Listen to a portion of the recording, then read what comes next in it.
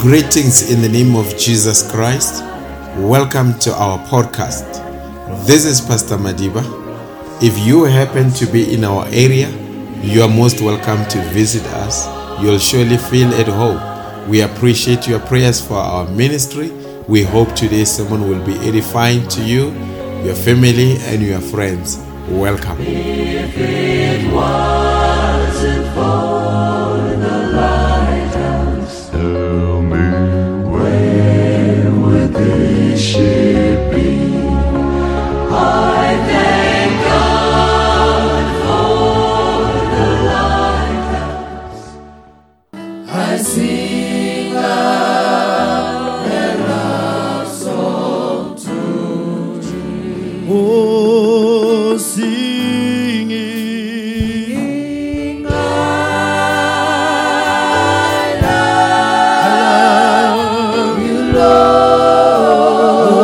oh, singing,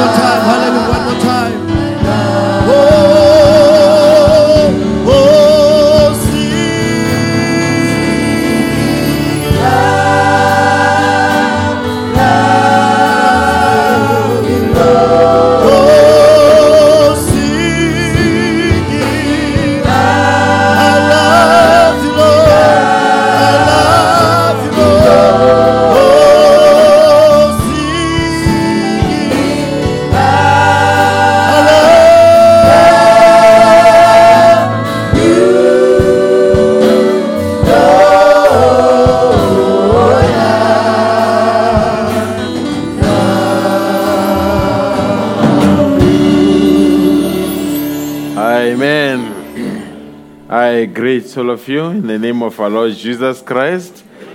Are you happy to be back in church this morning? Amen. God bless you as we turn to the book of Luke, the 8th chapter, from the 4th verse. Luke, the 8th chapter, the 4th verse. We'll read verse 4, 5, 6, 7, 8. And quickly jump to verse 15. Reads in this manner, if it has been found. And when much people were gathered together, and were come to him out of every city, he spake by a parable. A sower went out to sow his seed. And as he sowed, Some fell by the wayside, and it was trodden down. And the fowls of the air devoured it. And some fell upon a rock. And as soon as it was sprung up, it withered away, because it lacked moisture. And some fell among thorns, and the thorns sprung up with it and choked it. And other fell on good ground and sprung up and bare fruit 100-fold. And when he had said these things, he cried, "He that hath an ears to hear, let him hear." Verse 15, But that on the good ground are they which in an honest and good heart,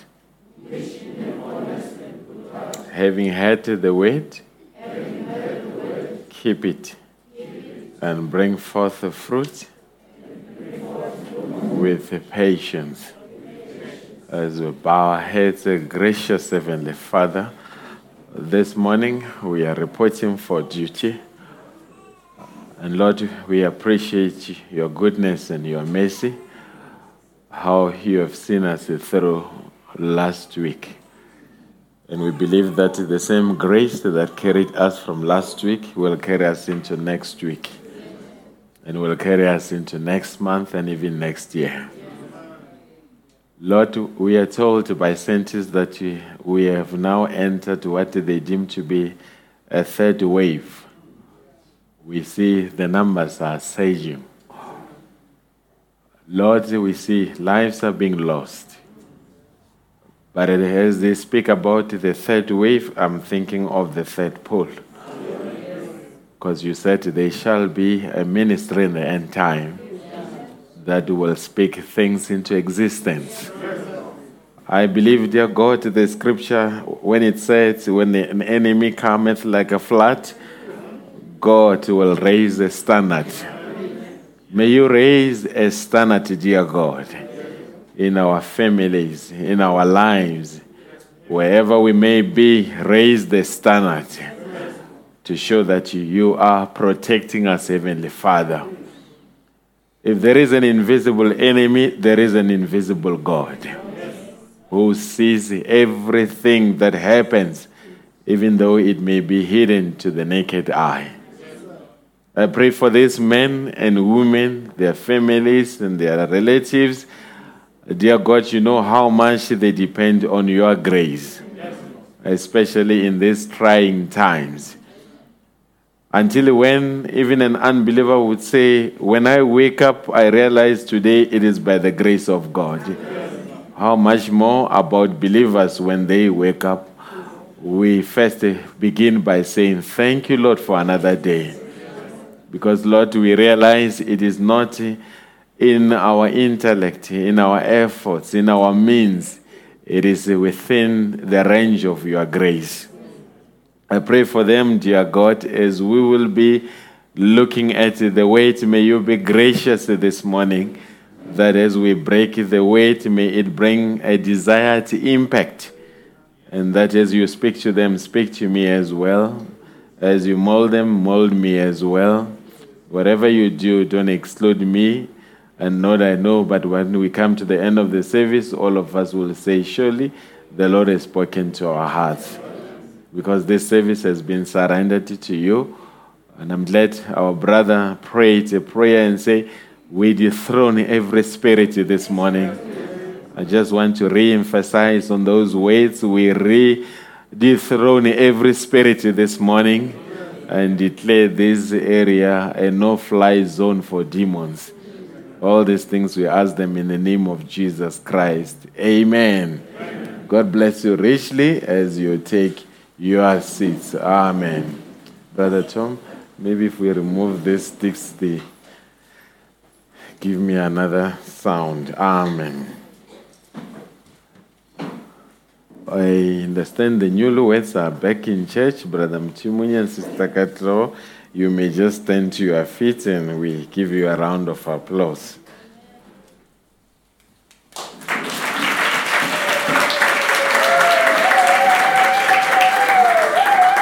Amen. God bless you richly. Amen. May God be there for you and undertake for you. Amen. Now, this morning, I don't know, I was speaking, my daughter asked me a question. I don't know what triggered that. She asked, do I have any idea of how long I'm going to take preaching? Amen. Then I said, I've got no idea, but God has got an idea. Amen. So we appreciate the Lord for everything.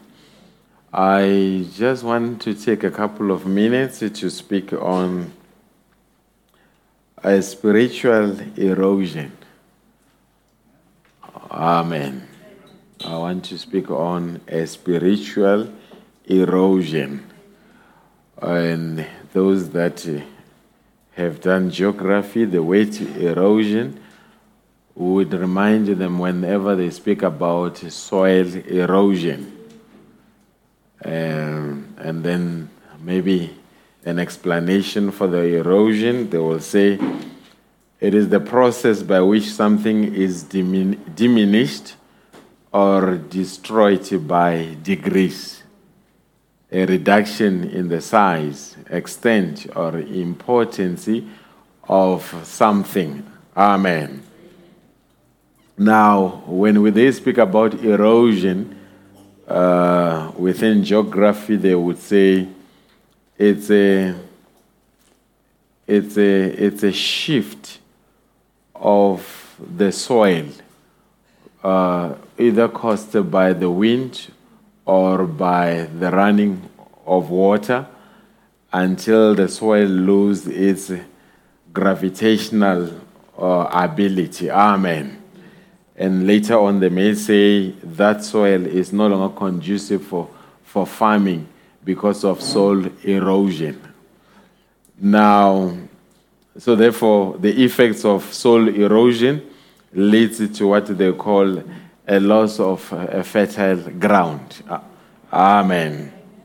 Now, I looked into what the farmers normally would do to arrest soil erosion, and I was told that the best way to stop it or reduce the impact thereof is to plant trees and plant grass, because the roots of the grass and as well as the roots of the trees would make sure that the soil is knitted together. Are you with me this morning? So I'm just giving an example. Don't forget, I said erosion, it is a process by which something is diminished or destroyed by small degrees, a reduction in the size or extent or importance of something. Amen. And then I mentioned that the effects of soil erosion leads to a loss of fertile land. Now the prophet comes in the message fellowship. He says the word is a seed, but the seed won't grow unless it's placed in the right kind of ground. Did you hear? But sometimes the word could be the word unadulterated, but furthermore, it depends what type of ground is this seed going to be planted in. If it is the right seed, it will grow. If it is the right ground, it will grow. But if it is the wrong ground, it won't grow. Are you still with me? That is why Jesus, in the text that we read, he says, but the good ground are those people which in honest and good heart, having had the wait, they keep it and bring forth fruit with patience. So this morning, our desire is that we should be a good ground where the word of God, which is the seed, will be planted in and it will grow. And in other grounds, it does not grow because there is lack of moisture. And now, Brother Branham say, you've got to have the ground, you've got to have the seed, and you've got to have water to water the seed. Now, in the message, the spoken word is the original seed. Then he comes, he says, the water is the spirit. And he says, the seed is the weight, and you are the ground. Now, the spirit must water the weight in order for the weight to grow. Are you still with me?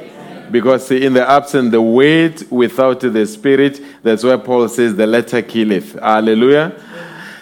Now, when we speak about erosion, I think when you look around the world, you go into certain nations, even including our nations, they speak about a moral erosion or erosion of moral values.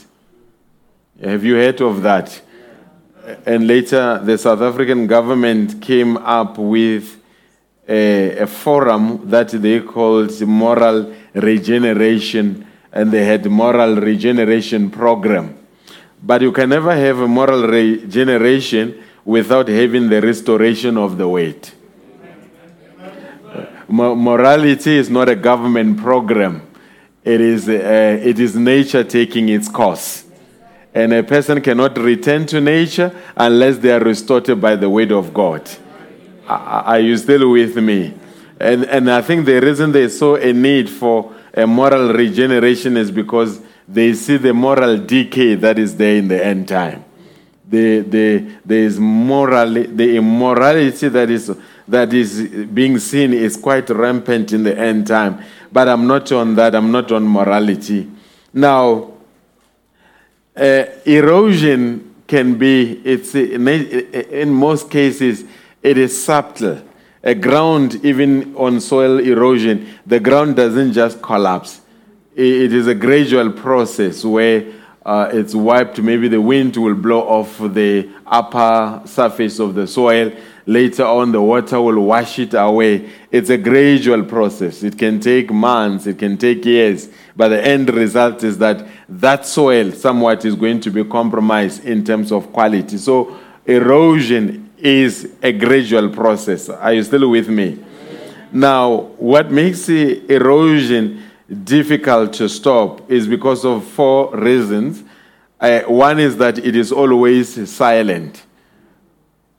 There is not much noise when there is erosion. What do we mean? A business, those that are business inclined in the building, a business doesn't just collapse. Over a period of time, there will be certain things that happen within business, and ultimately that will lead to an overall collapse of the business. Are you with me? The other time I think I went into, there used to be an OK next to Brazen Head, and it looked busy, and later on it was closed. Then I asked, why is it closed? Then the manager told me that there is what they call shrinkage. Shrinkage is when employees come, and from to a time when they knock off with milk, with cornflakes, and over a period of time, that shrinkage, when you count it over a period of a year, is quite a lot of money. Then it started hitting their books, and in no time, the business collapsed. It did not happen, the erosion did not happen instantly. It was a process. Marriage doesn't collapse overnight. It's a process. A church does not backslide overnight. It's a process. A minister doesn't backslide overnight. It's a process. So that's why we want to look at that. I say it is always silent. Hallelujah. It is always slow. It's not rapid. Because when it is very quicker, you may notice. And here I'm just going to give an example. Today I'm not into business, but there are some valuable lessons that I would share with you from the business side. In 1995, I want to show the danger, why the devil hates what we call frontal attack. Frontal attack is when the enemy comes and attacks you directly. When you attack the enemy directly, it's the most dangerous thing that you can do. But when you attack the enemy in a subtle way, in no time you win. I'm giving an example. In 1995, a Pepsi Cola or a Pepsi company came to South Africa, and it launched in South Africa. They were the first people to launch what they call 1.25. And during that time, the Coca-Cola company was only dealing with 1 liters, and Coke and Pepsi came with 1.25. You remember there was a time when Mountain Dew, Miranda, they became popular, 7-Up, because people were getting more for the same price. And all of a sudden, people began to shift from Coke and went to Pepsi company. Now, what happened, there's something that the marketing director of, or I think it was the general manager of Coca-Cola company in 1995, he said, we want to welcome Pepsi for their short stay in the country. Now, stay with the story. For their short stay in the country. And indeed, it was a short stay in the country. Because what happened, Coca-Cola went to Consol. Consol is a glass manufacturer. Then they asked Consol, what is your production capacity? How much glass can you produce a week? How much glass can you produce a month? How much glass can you produce a year? Then they bought the production capacity of Consol for 5 years. Now, Pepsi was loved by people, but now they did not have a bottle to package Pepsi. And indeed, in no time, Pepsi left the country. It left the country in 1984. It left the country in 1995. But somewhat, well, this giant, I mean, it's a Pepsi Cola. In terms of the size, Pepsi is bigger than Coca-Cola when you look at it in totality, not only beverage. I'm not on business. There's somewhere where I'm going. Now, then you had Kingsley that came, you know Kingsley. It never launched a frontal attack. It moved into the location quietly. And Coke was not aware. By the time the Coke system woke up, they had already lost a 20% market share to Kingsley. Today, Coke cannot do anything to Kingsley. Because Kingsley was clever, they did not poke their finger in the giant. They move in a subtle manner. Now, the same way that they work, how I explain how Kingsley works, is how the devil works. The devil will not come to you and launch a frontal attack. He will come and begin to remove certain things that are critical in your life, even if it takes him 20 years. But if he removes 1 a year, that's good enough for him. Are you here, Church of the Living God? Because if he launches a frontal attack, it's going to be apparent. The pastor will know, the deacons will know, believers will know. Then all of a sudden we rally around you, pray for you, and provide counseling, and in no time you overcome. But when it comes in a silent and slow and subtle and secretive way, you will not realize it. You will realize it long after you realize that the enemy has long ambushed you. Does it make sense, folks? I hope we are together. Now, I've already mentioned the other two. There's a bit of noise here. I don't know what it is. Maybe there's something here. The volume is fine, but I don't know whether it's the drums giving me a feedback here. Amen. Now, I said the erosion, it is always silent. It is slow. It is subtle. It is secretive. Are you with me? Let's jump into this quotation, humble thyself. Paragraph 35.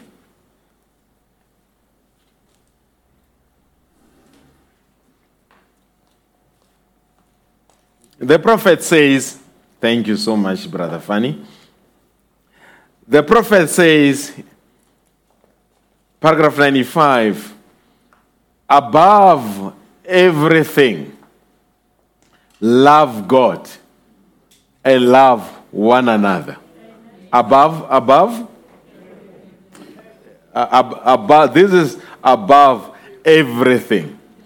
Love, even within the message community, is becoming a very scarce resource. And what makes it scarce is because we became clannish. What made it scarce is because we allowed things to divide us instead of the weight uniting us. But the prophet says, I think he speaks like the old John here, above everything, love God and love one another. And be humble with God and around one another. And God will bless us. It's hard to telling what he will do. That means he will do paradoxical things in our midst. But now he throws a word of warning. Usually, when a church begins to get in numbers and get to getting a little bigger or something like that, then they get away from that real thing. The real thing. Now, do you agree? Sometimes when the church when we are still very small, we have each other's back. We check on each other. We pray for each other. We've got prayer requests for each other. But as the church begins to grow in number, it seems like it loses a sense of community. There's beginning to be a lot of individualism instead of a community spirit within the believers. I'm preaching here, Lighthouse. And you are not immune from that thing. When the church had no instrument, it sang better. Everybody was vocal. But the moment you begin to afford a piano, a drum, a bass guitar, then we become an audience instead of a participant in the worshiping process. Hallelujah. A church with a tambourine alone sings much better than a church with a band. Because why? The moment we get bigger, then we begin to move away from the real thing. It doesn't only go for the laity, it goes for the pastor as well. The pastor, when the church is smaller, he checks on them, he does things, but as it gets bigger, he gets bigger. Not only bigger, but it becomes big-headed. I was listening to an 85-year-old man advising young men in the ministry, and he said there is a difference between being effective and being successful. And he said, in ministry, don't want to be successful, but be effective.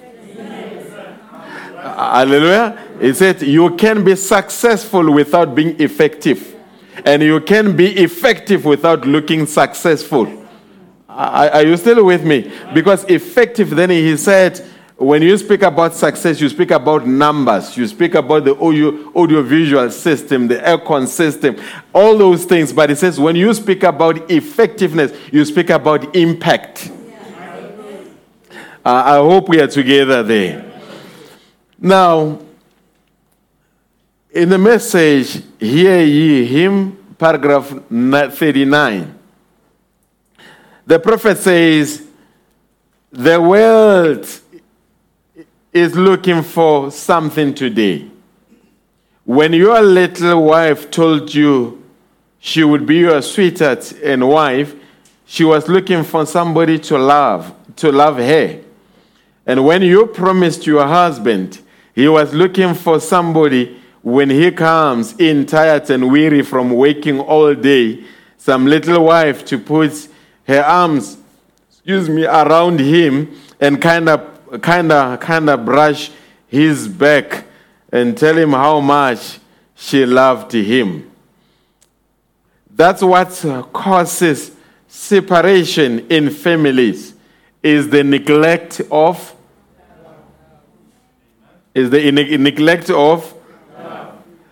Amen.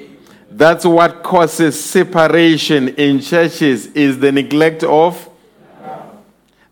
We've got to have, friends, we've got to have, and that's why I say this is one critical ingredient that is being eroded over a period of time. In a sense, in the early days in the message, we used to believe that my brother is my brother. My sister is my sister. Their experience is my experience. But if my son could do something which is bad, you would never find me telling anybody that visits me about my son. Hallelujah. You become protective of your children, isn't so? Is it normal, folks? Sisters, are you with me? If your mother-in-law can really assault you, you will go to town. The police station will know. You'll write an article. You'll go. Your story will go viral. The mother-in-law from hell. But if your mother assaults you, no one will know about it. It becomes a family matter. Why? It's because between your mother and yourself there is a bond. And that bond is love. Between your mother-in-law and yourself, we are uncertain about that. Amen. I hope does it make sense? Now, in the early stages, if a brother fell from grace, it was not something that we were excited about. We shared in his shame, or we shared in her shame, because this is our brother. Are you still with me? And we are going to do whatever it takes to restore him back. If it needs us to visit him, we will do that. If it needs us to have an all-night prayer for him, we will do that. If it requires us to offer counseling, we will do that. Every resource will be made available to restore our brother.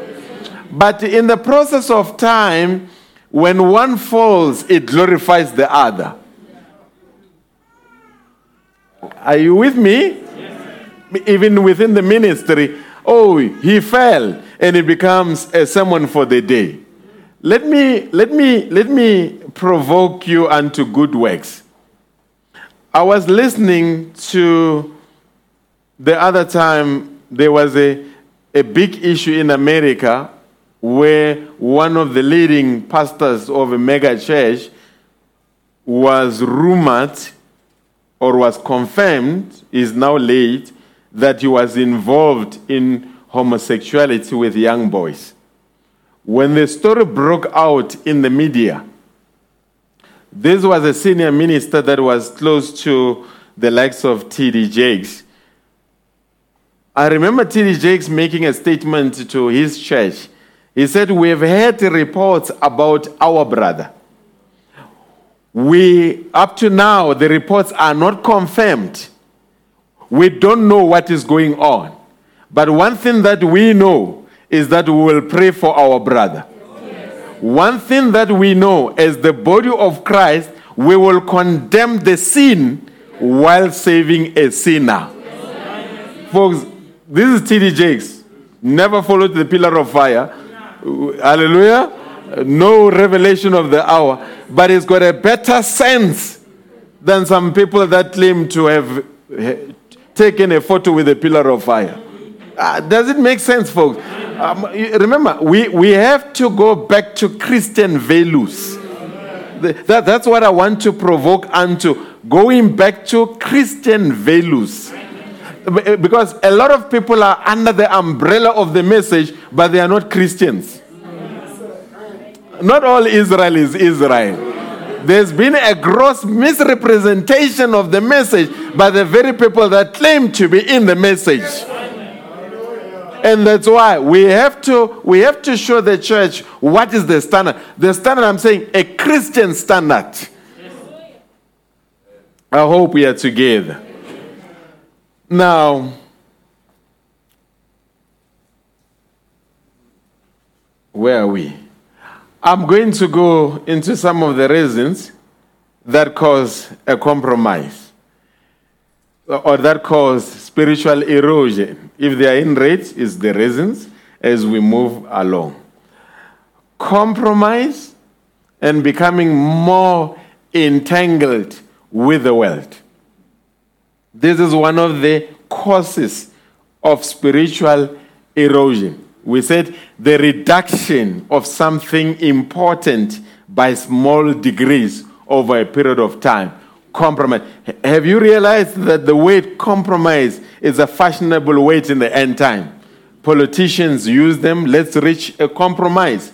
Business people reach it. Let's use a compromise. But within Christianity, it must be a taboo. Are you with me? Now, the word compromise, it means accepting a lower moral standard to live by that lessens or deadens your spiritual effectiveness. So that means you have to remember, you never lower who you are to accommodate what you are not.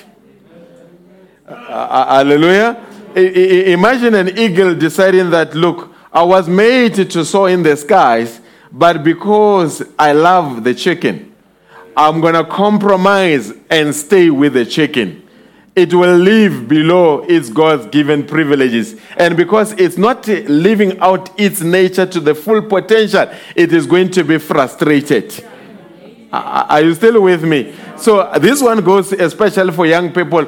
Refuse to lower your moral standard to live by that lessons or deadens your spiritual effectiveness. The word comes again, spiritual effectiveness. Effectiveness in a sense of having an impact. Are you still with me? I'm still on compromise. Compromise is the cancer of the church. Hallelujah. You begin, if you compromise on this, you will be forced to compromise on that.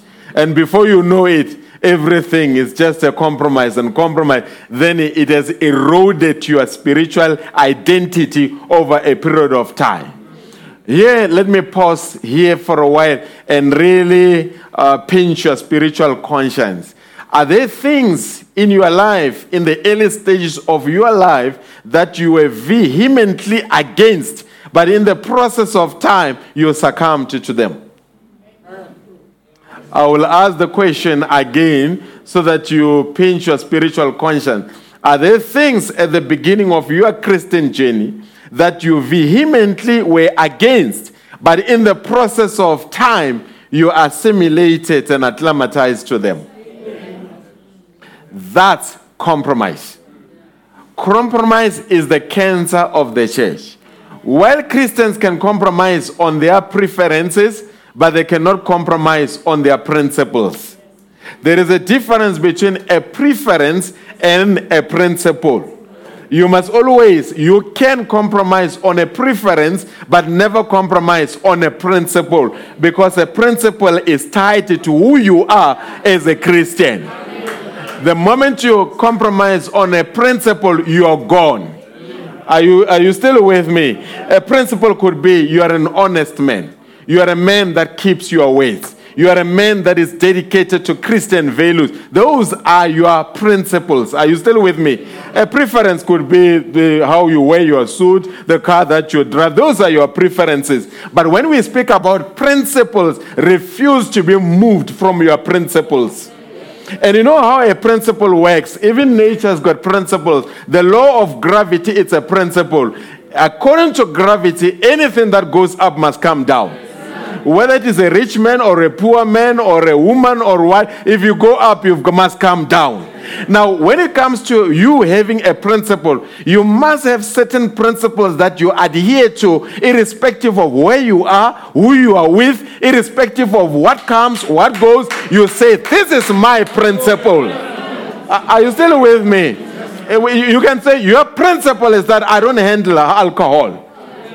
Hallelujah. But remember, there's coming a time where a boss in your company will say, come here, we need someone that can go and buy us Black Label.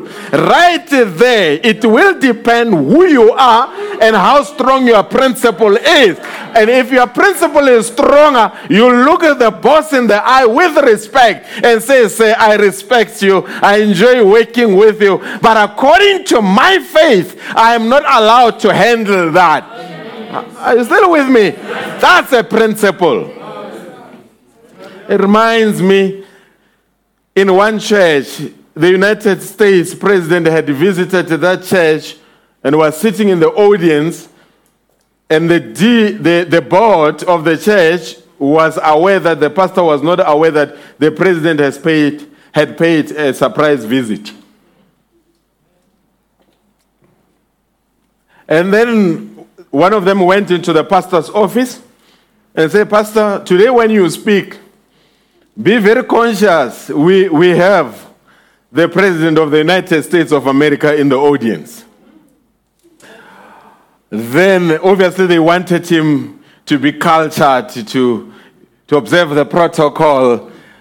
And when the man came, he stood behind the pulpit and said, I am told that in the audience there is the President of the United States of America.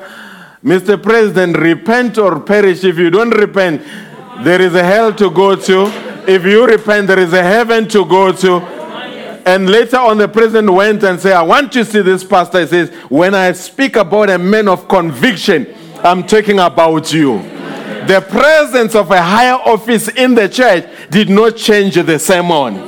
Because this pastor understood who he was accountable to. He was accountable to God, not the President of the United States of America. May we be such Christians. May our children be such Christians. Are you still with me? Now, compromise isn't choosing other gods to worship instead of Jesus. A lot of people think a compromise is when you reject, you choose other gods and reject Jesus. That's not how it is. A compromise is trying to include other gods while you are still worshiping Jesus. This one, let me pause there. Spiritual compromise isn't choosing other faiths while you are still in the message of the hour. It is including other faiths while you claim to be in the message. Are you still with me? And my question would be, are there gods that you are saving while saving the God that you claim to be saving? And Brother Branham has told us, we thank God that this prophet really came and really defined things so clear to us. He says, anything that you elevate above God becomes your God. Are you beginning to see gods in the message of the hour? Men of God are more important than the God that they preach about. Hallelujah. Churches are being elevated above God. Hallelujah. Wives are being elevated above God. Husbands are being elevated above. We are beginning to see an elevation of a lot of things above God. And anything that you elevate above God becomes your God. But this morning, by grace, let's reject any other God and say there is only one God that must be worshipped. And when we worship him, we don't need another accessory as God to worship that God. We go to him by faith. You can have ancestral spirit and entertain it while you are worshiping God. You can secretly visit a sangoma while you're wearing a long skirt on Sunday. Hallelujah. Why? You have reached an arena called compromise. In your worship of God, you have included other gods. Are you with me? Now, still on compromise. Many Christians still attend church long after their faith is gone. Because we are creatures of habit. You don't, the day you backslide is not the day you really backslide. A backsliding it's a process. When it becomes visible, it may have taken 5 years, 10 years, 15 years. We don't know how long, but it has been there. It was a gradual process. Oh, brother, did you come to church? Yes, I was in church. Did I pay my tithes? Yes, I paid my tithe. But because you are a creature of habit, does it sink in, folks? Another cause of spiritual erosion, diminished zeal, a diminished enthusiasm for the things of God. Yes, in life there will be the ups and there will be the downs. But if the downs are more prolonged, then you need to be worried. Yes, there will be time where you are not as zealous as you used to be because circumstances change. Maybe a death of a loved one can just make you go into a tailspin where you lose a sense of orientation. Maybe a sickness could strike you and you feel discouraged. Then that can diminish your zeal. But you must never allow that to remain for a prolonged period of time. Your zeal has got to be restored at some point in time. Does it make sense?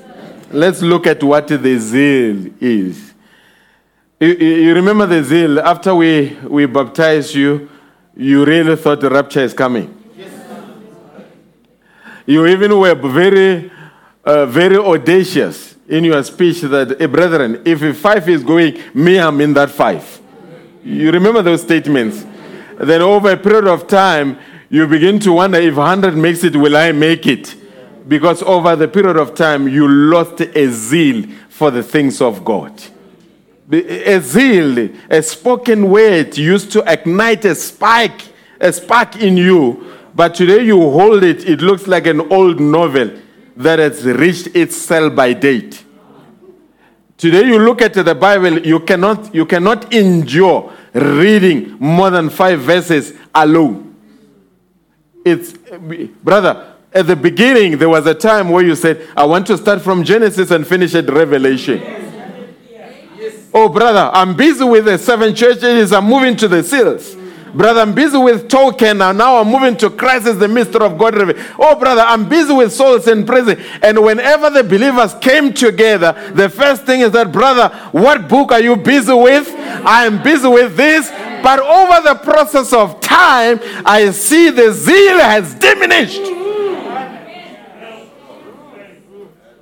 Until a brother and a brother can meet together and speak for a long period of time and walk away and never having touched what they are reading about.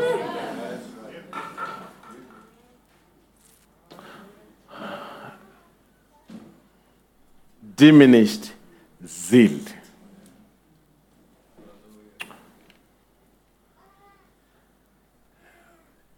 In the message, I'm still on diminished zeal. In the message, Spiritual Adoption, paragraph 92. The prophet says, I would rather be just a little overzealous about the Father's kingdom than not to have no zeal at all for it. I would rather overwork. And as the Church of Christ, a preacher told me some time ago, Mr. Brenham, I would rather wear out than rust out. Believers today are not worn out, they are rusting. That is a lot of truth. I would rather wear out and die in the harness, as Brother Neville said, than to refuse to have the harness on. You can't do nothing any worse than to neglect to try. Let us all do all we can with what you have to do with. And the Holy Spirit, our tutor, will bring it to the Father.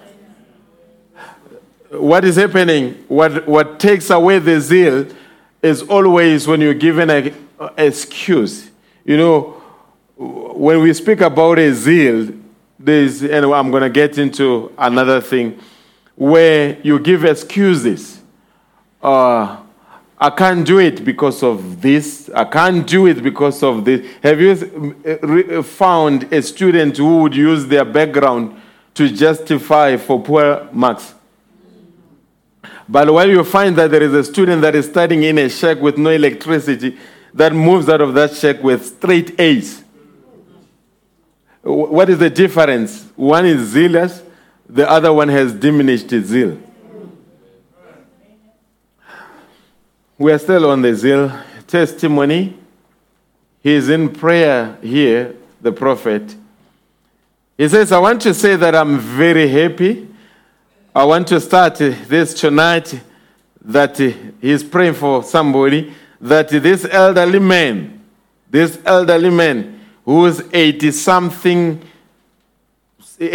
some odd years old, about 84 years old, he isn't able to work no more. He has served his time. And if he has the enthusiasm to scatter the message of Jesus Christ, I want to help him do it.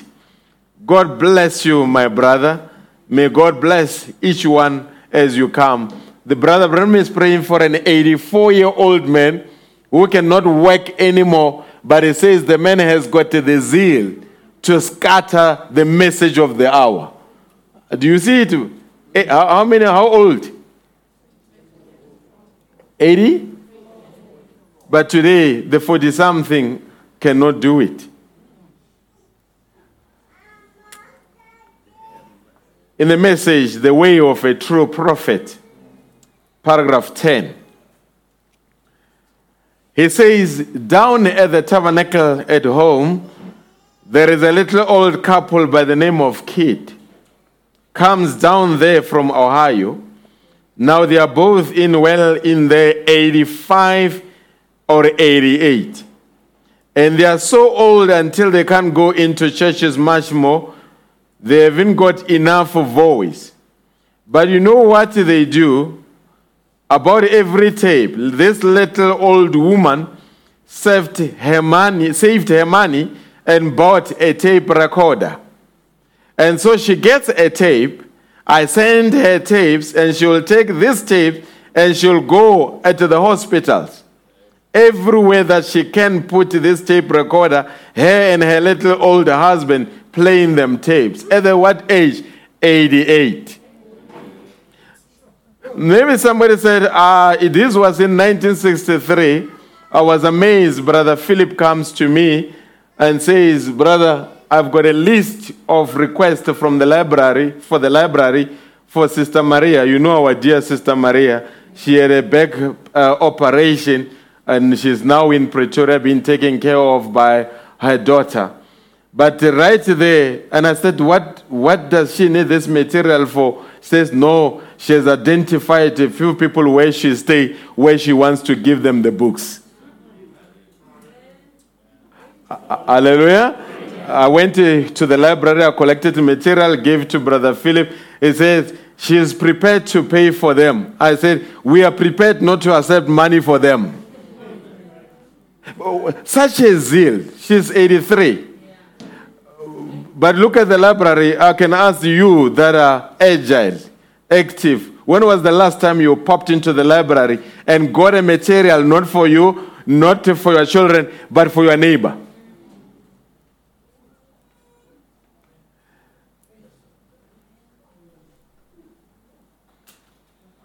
I'm reading quotations, folks. This old lady bought a tape recorder, went to the hospital, identified a ward, played a tape, and was accompanied by her husband, both 88. But today, the zeal of young men has diminished. The zeal of young women has diminished. The zeal of middle-aged people has diminished. All we are interested in is the politics of the day. What happened in that church? What's happening in that believer? I have a very low threshold for a person that rejoices in the downfall of the people. I can't stomach it. If you are with me and you somewhat discredit people, you are not going to go far. I can't. That spirit, I hate it, even at pastoral level.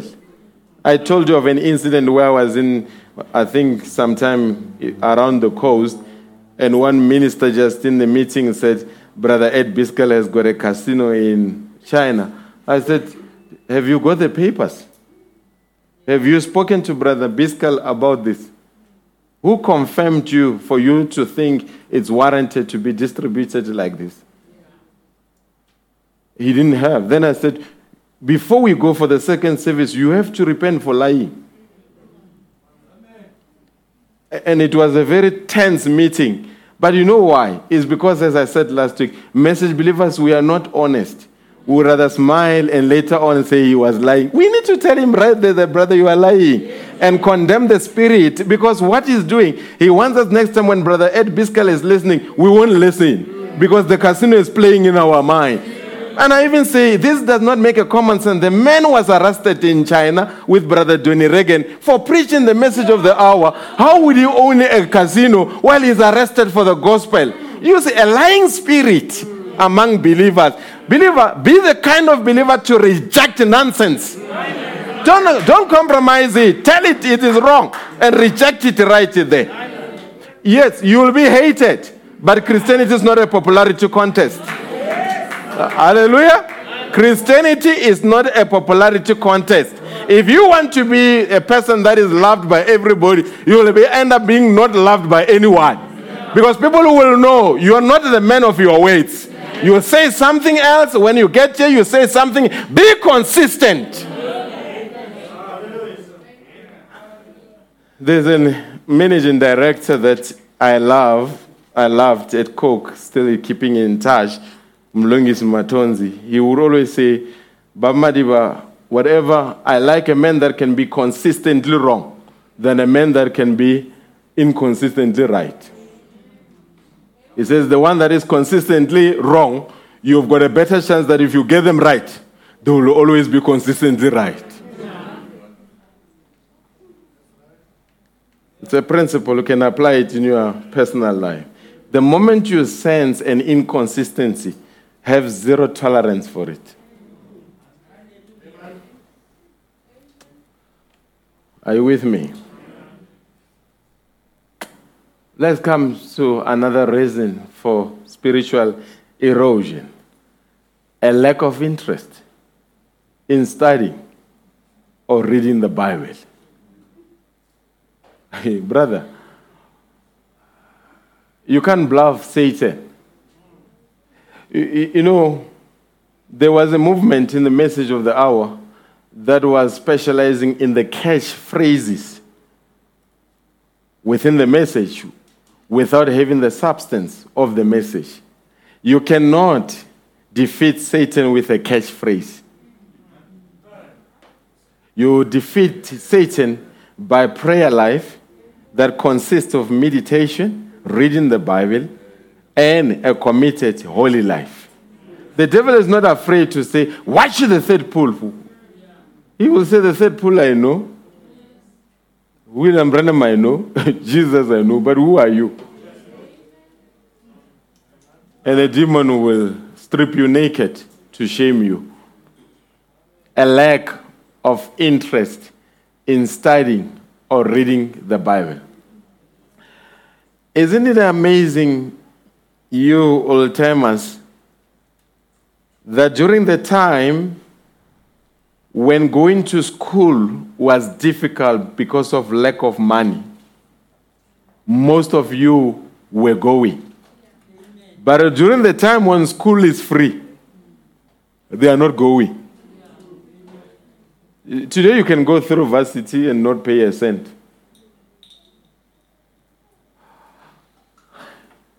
Why? Let me bring it, to the spiritual side. There was a time where we had reel tapes. How many have seen the picture of the reel tapes? It's like a wheel. Then we moved from that and went to the normal cassette. Now, the messages of Brother Branham, I remember because I had the desire then. All messages of Brother Branham, for you to own them during that time, I think it must have been around 94, at least the cost of all the cassettes, it was 10,500. And all of them would fill a room, wall to wall, from the roof to the bottom. Now, we had the desire. When you got the tape of Brother Branham during that time, you cherished it. How many remember? And later, the old ones were not clear, and later they became more clearer. You remember? And even the books were not as readily as available. If a brother, you meet him with a book, Demonology, you would beg him. Brother, can I have that book? And he says, brother, you can have it for a week. When I see you next Sunday, I need it back. You'll spend the whole night throughout the week reading because you need to take it back. Taking notes. How many remember that? Now, what used to fill up the room is now on a memory stick. Now, it's no longer 10,500. Now, it is 70 rands. Now, however, the zeal with which we used to listen to them then, when they were not readily available, has diminished. Today, in your car, you can have the entire Voice of God recordings material in your car. But what are we listening to today? Totally different things.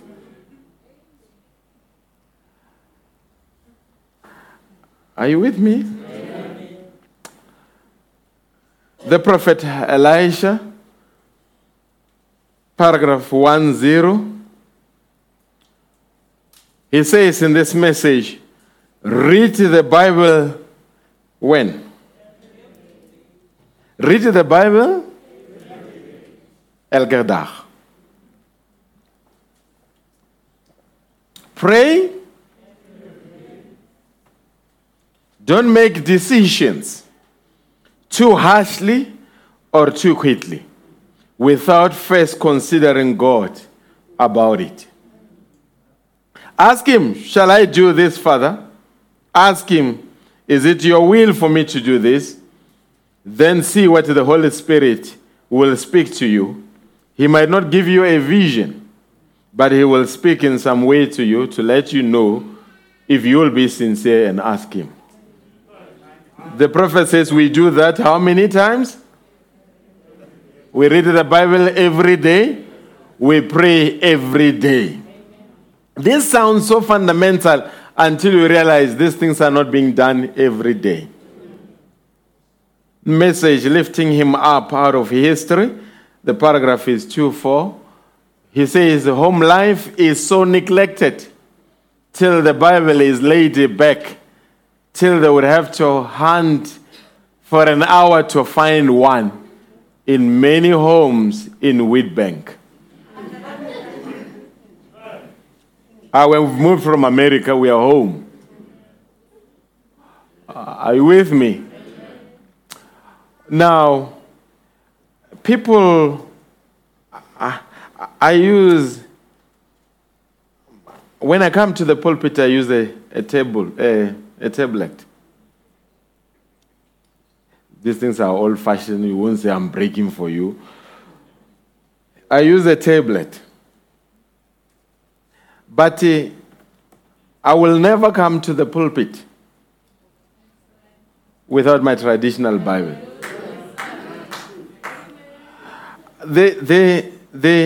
Yes, I appreciate the conveniency that this offers. But this has got clutter on it. There's many apps. You have to switch off notifications because you are reading. All of a sudden, WhatsApp comes in. But when I am focused on this, there's no pop-up notification. It is just a notification from heaven. Are you still with me? I hope we are together. I'm not attacking technology, but I'm saying with this, you are able to be confined to this alone other than when you use the other one. Yes, I'm using it now, but I've put it on an aeroplane mode. Are you with me? If you can use it and put it on aeroplane mode, fine. But I doubt that you can use it in aeroplane mode for more than 2 hours and not check WhatsApp. Home life is so neglected till the Bible is, in the families, there used to be what we call a family Bible. Brother Bam says, there used to be a time where I would visit a family and I would get to the door and I would hear them pray and I think they would finish and they kept on going and going until I took off my shoes and I knelt down there by the porch and they would carry on and they would have their old family Bible open. Joe Biden, when he was inaugurated as the president of the U.S., he was given a Bible, they call it the Biden Bible, that had been used in the family for generations. My question, does your family have a Bible? Maybe the question would be, does your family have a time where they come around the table and read the Bible together?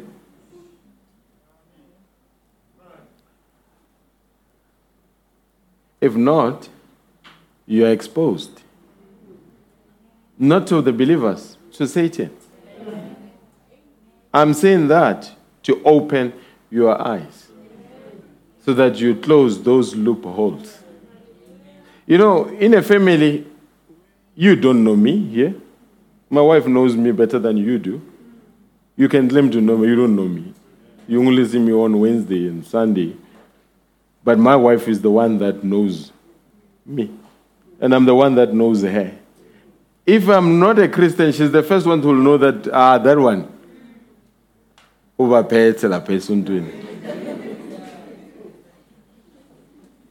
I can't lie to her. She knows me. And if I cannot convince her that I'm a Christian, I cannot convince God that I'm a Christian. Are you with me?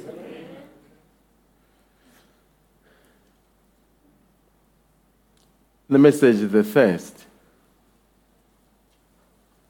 Paragraph 181. So if you neglect to give the Holy Spirit the word of God, you will. If you neglect to give the Holy Spirit feeds on. If you neglect to give the Holy Spirit the word of God, the Holy Spirit won't die. You will die. Spiritually. You will be awake. You will have choruses, you will have quotations, but you will be dead. But you will know that I'm dead. And if you neglect to read the Bible and to believe the Bible and the Holy Spirit to feed upon that, you will die. It's direct, folks. Are you with me? Now, another thing that causes spiritual erosion, it says not consulting God on major decisions. We live during a time of self-sufficiency. We live during a time where we have more confidence in our abilities than in God. Are you with me? And the prophet confirms it. In the message, the prophet Elisha, and I hope, Mtimu, you just made a very big decision. I hope you consulted with God and your wife consulted with God. Those decisions, you have to make sure that God is with you when you make them. The prophet Elisha, paragraph 10, it says, sometime we go off on a tantrum somewhere and not think about, when a baby throws tantrums.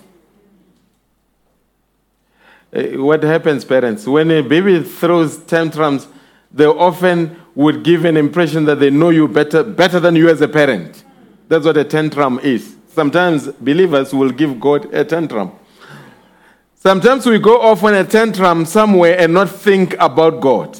Not pray over it. Ask the Lord whether we should do it or not. When we find out that our supply of blessings is cut off, then we wonder sometimes, wonder why I can't have no more blessings. You don't watch. You let it down in your prayer life. You say, I'm a Christian. That's the more sign you should pray more than ever.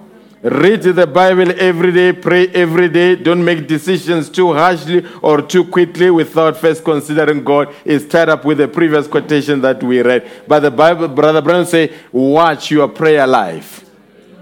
Before you do something, consult with God. Must I do this? And if God okays it, God will protect it. And if God says no, don't do it.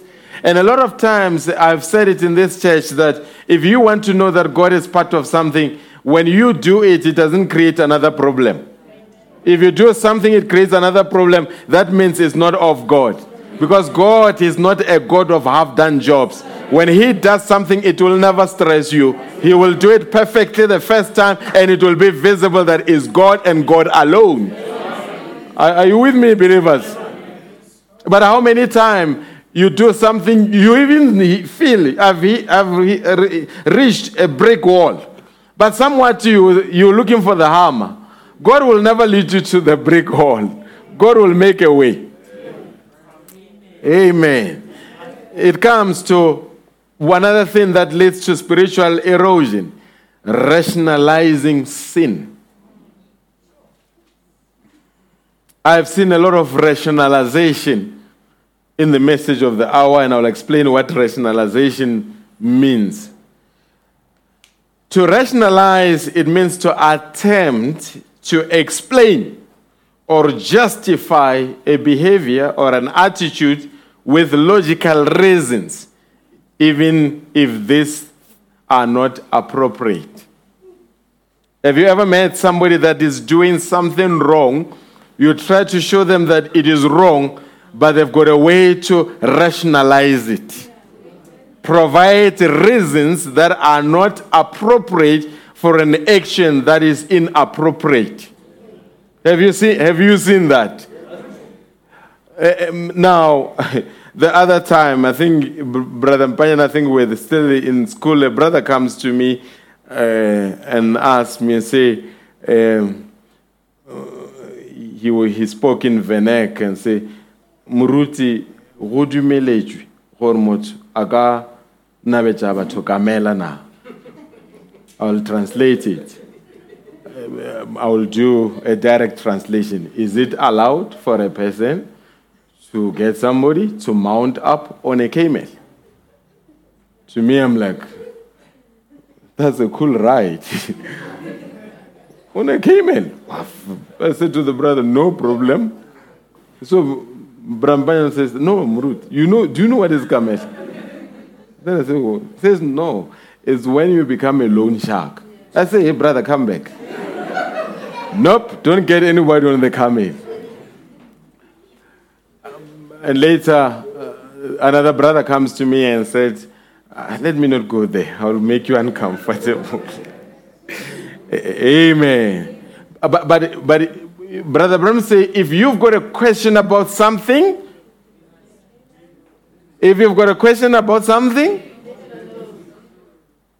folks, are you here? If you've got a question about something, today you don't leave it alone. You research on it. You convince others that it can be right. Hallelujah. Leave it alone. The first time when rationalization took place before even psychologists could discover it, it was in Genesis 3:4. And the serpent said unto the woman, ye shall not surely die.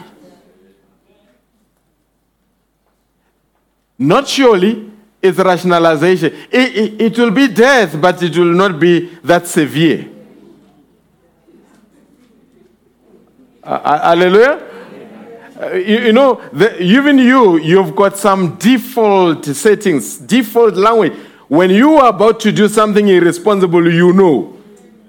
Young ones, if you hear a young person say, we live once, just know that what is about to follow is dangerous. You know those languages, ne? But it's rationalization. Yes, you live once, but some live longer because of wise decisions. And living once, but living it productively is better than just say living once and while you do irresponsible stuff. Young ones, the devil is still in the business of saying, ye shall not surely die. I've said it last week. I said sometime, even your family, you tell your children, you tell your family that this is how you live. Then there is another auntie from somewhere that will come and want to pollute the minds of your young people. Go and check. I preached the message 2 years back. I said, unholy alliances. I still remember it was Wednesday meeting. Go and check that message. I said sometime, a relative that could visit you could do so much damage to your children than you would ever think. I don't say don't accept relatives. Let them visit, but check them out. If I was to have a relative that would visit me and criticize how my children are dressing, that relative is on the next exit the next morning. You don't come into my house and insult my faith. I'm not in your house. You are in my house. There are certain principles that apply to my house. I don't care whether you are an aunt. I don't care whether who you are. But there are certain principles once you step into my house, they apply. And you're not going to degrade my principles to my children, even subliminally, so it won't work. Did you hear me? Yes. I can take it further. Most abused children were abused by relatives. That uncle who's bubbly, when there is a family event, is the first one to pitch a tent, to buy a cow. But you look, your child is uncomfortable around this uncle. Because you are a parent that lacks discernment. You are busy giggling. Why are you so snacks to Uncle so-and-so? If your child becomes uncomfortable around an adult, watch and look deeper. Something is taking place there. Brother Serpent said, you shall surely... I laughed. I think it was Pastor Nkodima. He made me laugh some time back when he was preaching. That sometimes as a pastor you would come and as a shepherd to say, this is where the sheep must graze. And you identify a place, this is the right food for the sheep. Then it says, another clever sheep will come wearing a backpack with takeaway to tell other sheep that, no, I've got something better. It sounded very humorous, but it's profound. A lot of times, pastors' sermons are diluted. You say to young people or to somebody, we live this way. Then there's somebody behind the scene that says, it's not a big deal. I've been a young person in the message. My moments where I could have drifted away from the message it was almost caused by an elder in the church who was feeding my mind with politics, church politics. And I came to church, all I could see is politics playing themselves out. But in no time, he fell with a woman. That's what saved me.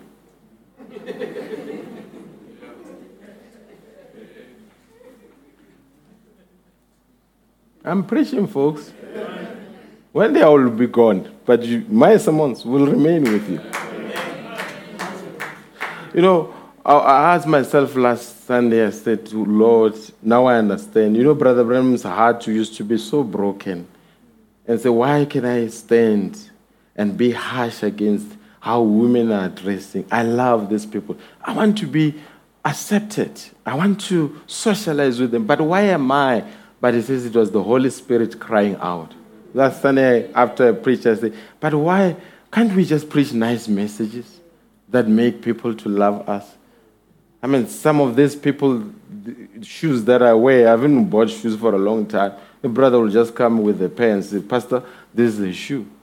Some of the shoes that I wear, you are buying them for me. You get home, you'll find a bit of grocery being dropped off. But why can't such people, when they do good things to you, you come and preach nice sermons? But someone said, but if you preach nice sermon and they miss heaven, what good is it? If you love them, teach them the truth. Yes, it will be difficult. They will hate you. They will be mad with you. But the beauty about it, one time, somewhere, it will catch up with them. And by grace, one day, you will meet them in heaven. So, it's not, these things, they come at such a huge personal cost. Because we want to conscientize you of the time where we are living.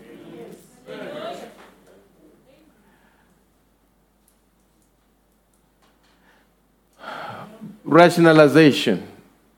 Entering a ministry. I've seen young men claiming to be called while they were not called. And they were just rationalizing. In the message, question and answers, paragraph 2:8, it says, now, there is a great trick there that the enemy can play on you. He can make you think you are not called when you are called. Then he turn right back around, make you think you are not called, or make you think you are called when you are not called, or vice versa. Either way, you have to watch it. Now, here is the way to do it. Well, now, this is advice. One thing I can advise on this is advice. But make sure that your calling comes from God. Then this applies to all of us. Then check your motives and objectives. You know, when you want to do something, what is the motive? If the motive is wrong, but you want to make it sound like the motive is right, then you enter what we call rationalizing. It says, now, you know what I mean by that. What is your motive for preaching? My question this morning is a question that I often ask myself. What is my motive? Why do I come here and preach? What is my motive? Aren't other things better that I could be doing than preaching? There are many, many. But now, there is a motive where a preacher is preaching, but the motive is money. Money is the most dangerous thing. Hallelujah? Money. I said it last week. If you want to be an effective minister, you have to find a way to manage and relate better to money. Money can make you a crook overnight. Hallelujah?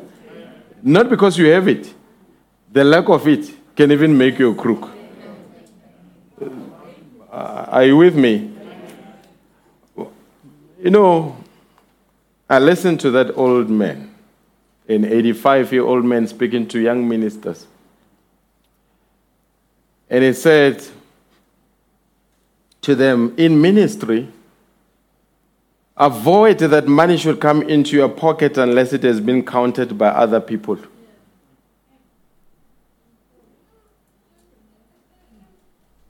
Pastors that behave like Nigerian drug dealers are not going to like this. A pastor doesn't load money in the car. Money is handled by the trustees, where they record offering, tithes, buildings, not the pastor.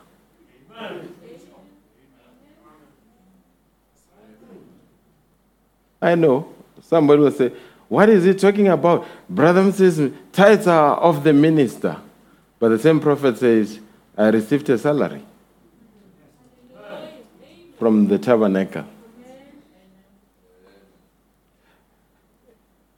If the motive is money, you will find that a man is cash hoarding.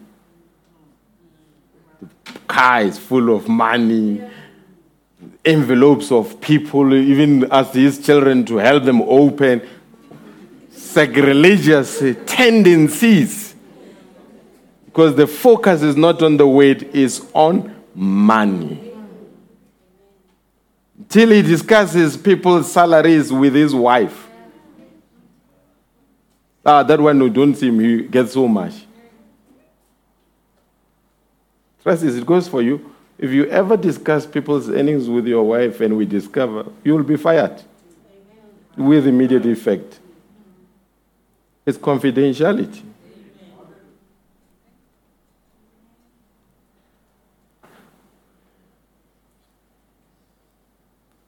What is your motive for preaching? Do you think it was an easier job than what you have? There's a question. Then you better forget it. It wasn't a call. So a boy fails at school. They pay, he fails. They pay, he fails. Later comes, he says, I've got a calling. You don't have a calling. You just need to improve your reading skills and focus more.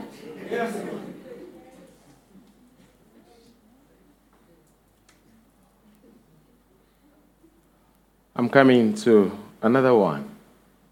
Spiritual erosion.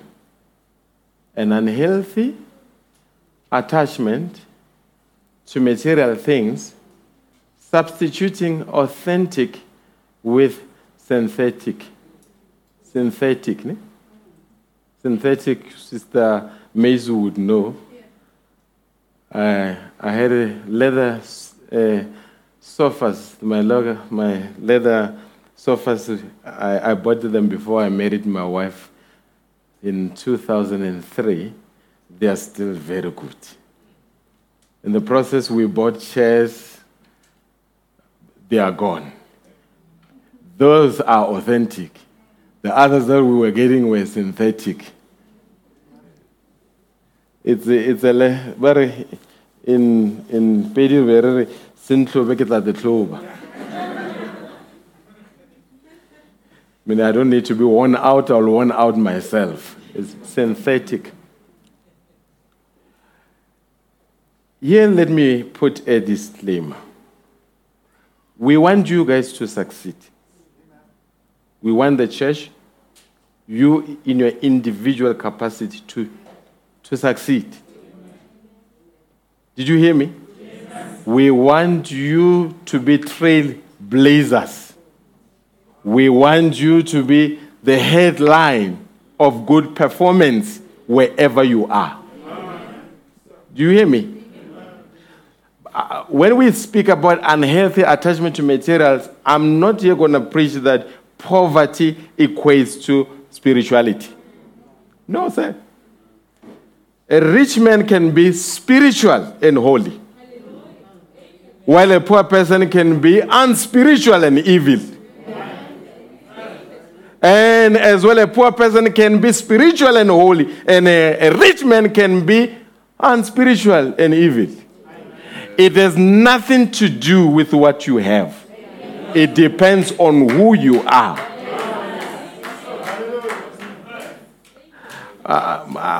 There is when a church succeeds, that's why we make sure that you go to school and make sure that we pray for you. If there is if people that are always I'm in touch with, you'll hear from me almost daily, is when you are a brother and you are unemployed, I will follow up. Or even when you are a sister and you are a provider, I will follow up. Because when you work, you make it, it becomes a breakthrough of other people. And if you can give up, that means it will derail a lot of people. That's why when a brother is unemployed, you will hear from me regularly. If you don't hear from me a lot, it means things are good. Amen. Now, let's come to this.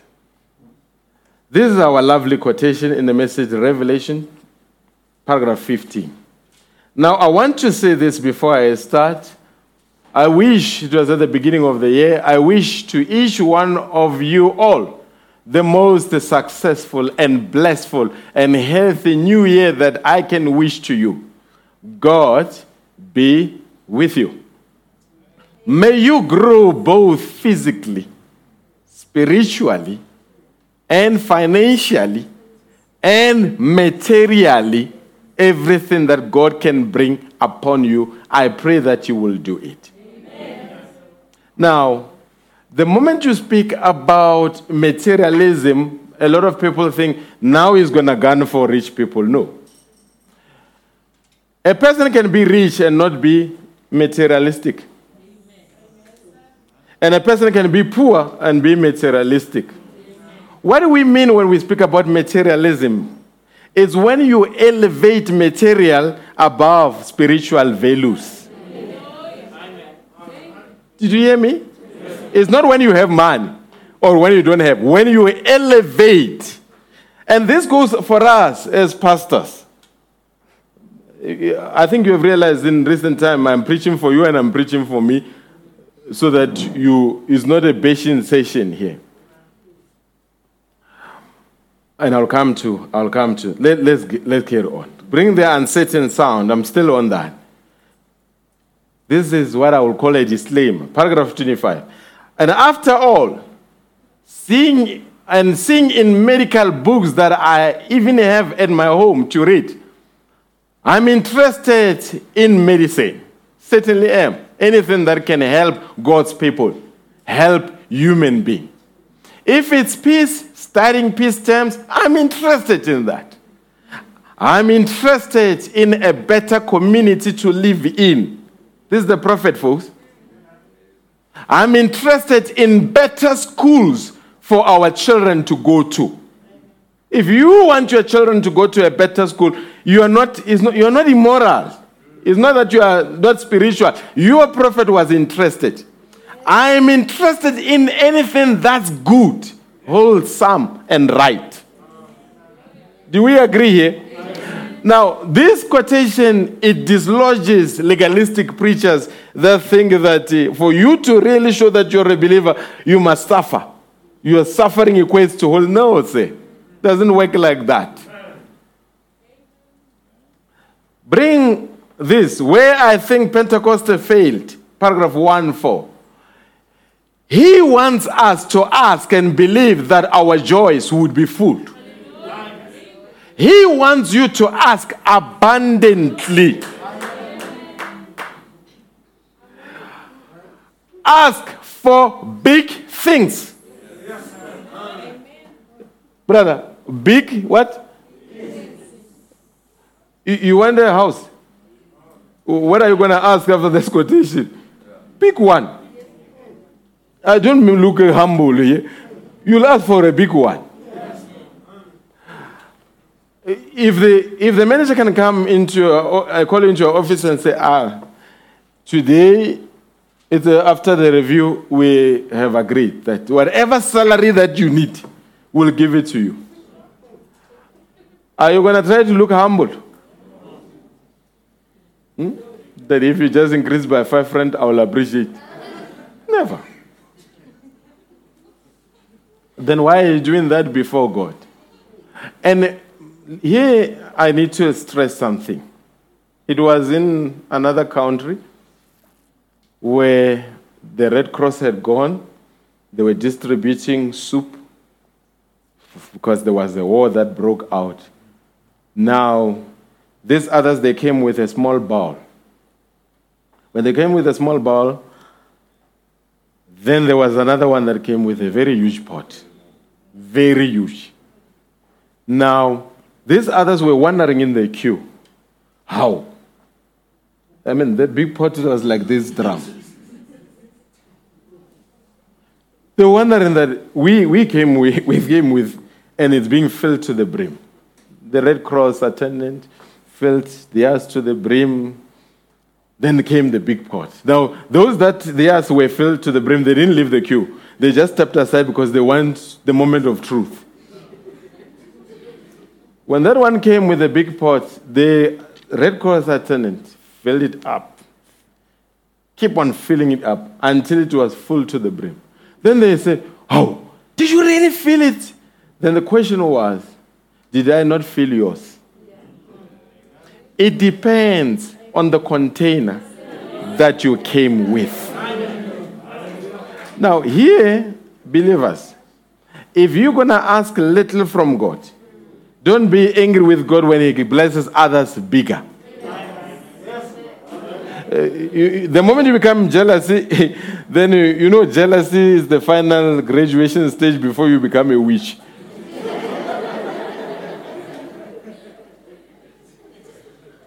Jealous. And the other, you know, when somebody succeeds, and they really succeed, and you feel something moving in your heart, put the hand on your head, your heart. Lord, remove the spirit of witchcraft.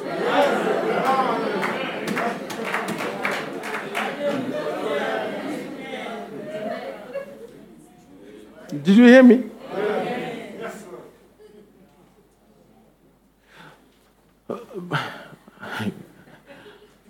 Did you hear me?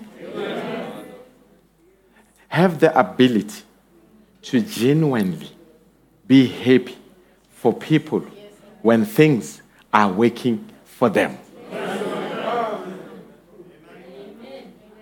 Brother, we have been in the message for a long time. We're quite experienced. A brother bought a car, and later he bought another one.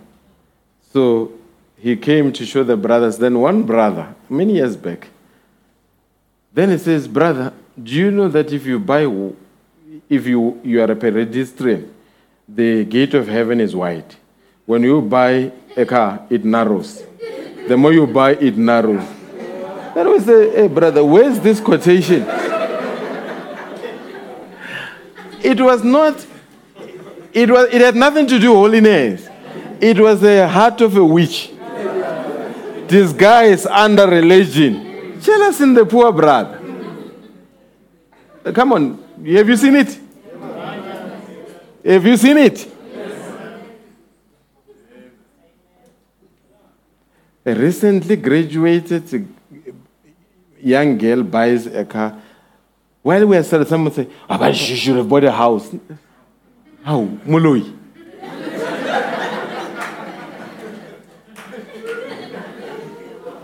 I've seen it. I've seen it. I'm preaching, folks. I've been in the message for 30 years. I've been around. I've observed. I've seen. I can identify a spirit disguising as a concern. And say, this is jealousy now speaking. Even pastors can become jealous. When people succeed, all of a sudden, there's someone we know, we've seen around. Don't limit. Ask for big things. Don't limit your faith to some little mustard seed. Get on out here to some kind of faith and move out in big things. Big things is just as easy to receive as little things. The problem is not the giver. The problem is the receiver. You determine what you receive.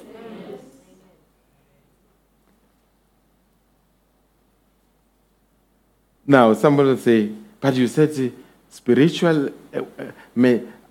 attachment, unhealthy attachment to material leads to spiritual erosion. Why does it seem? Because the moment you preach, the other side it's a prosperity gospel. No. I don't preach a prosperity gospel. I preach a prosperous gospel. But it will come to that the other time. But let me come and explain to you what I say about an unhealthy attachment. I was showing you it's not wrong to be blessed. It's not wrong to ask from God and God gives you more. It's within the line of the scripture. But in the process, you need to be careful. In the message exposition of the seven church age, Brother Abraham says, now, I want this on record here. I'm not speaking against elders in the church. No, say. And that elder can be as poor as any man was even poor, or be the richest man in the world, as long as he's an elder in heart and deed. I would not hesitate to ordain any man that has the real spiritual qualifications as an elder or deacon, regardless of his finances or social standing, social position. Did you hear what the prophet said? When it comes to an elder, when we elect an elder, it has no bearing what that elder has or does not have. I've said it many times in this church. I said, a man on a bicycle can become a deacon in this church if he meets spiritual requirements. Did you hear me? But we have seen.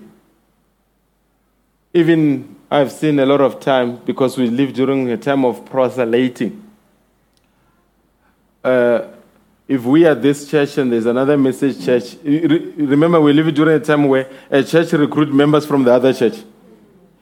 If they want to come and recruit, they never go for this weak one, this one that are still trying. No, they want to look for a fat sheep. That one, not the frail one, not the one that is in the ICU. They will never come to the ICU and say, hey, when you leave here, come and worship with us. No. They want when things are going right. I would never, even if I was not a pastor, I would never serve in a church that treats me based on what I have. I want to be in a church, even if the bank repossesses my car on Wednesday morning, Wednesday afternoon, I'm in church. My value does not depend on what I have, it depends on who I am. Do you hear me?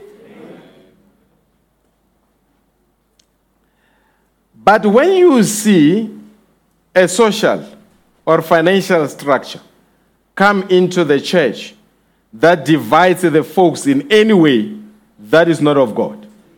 It is another sign of the time in this physically rich but spiritually impoverished Laodicean age in which we are now living. If we ever get to a time where if a person is well blessed or rich, is being treated better than somebody who's not well off, we are no longer spiritual.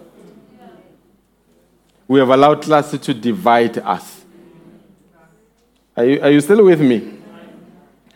This goes for me as a pastor. I go anywhere where I'm invited. If a brother phones me and says, Pastor, come here, he's in a shack, I go, we sit, we fellowship, we eat whatever. If it's a road runner, we eat road runner, we feel comfortable. Are you with me?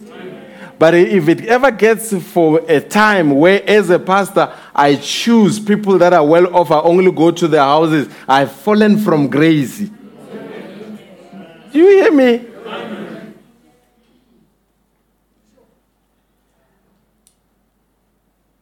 We're still on the same book, brother.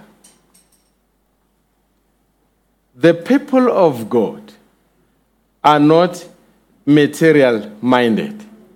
It does not say the people of God does not have material. They are,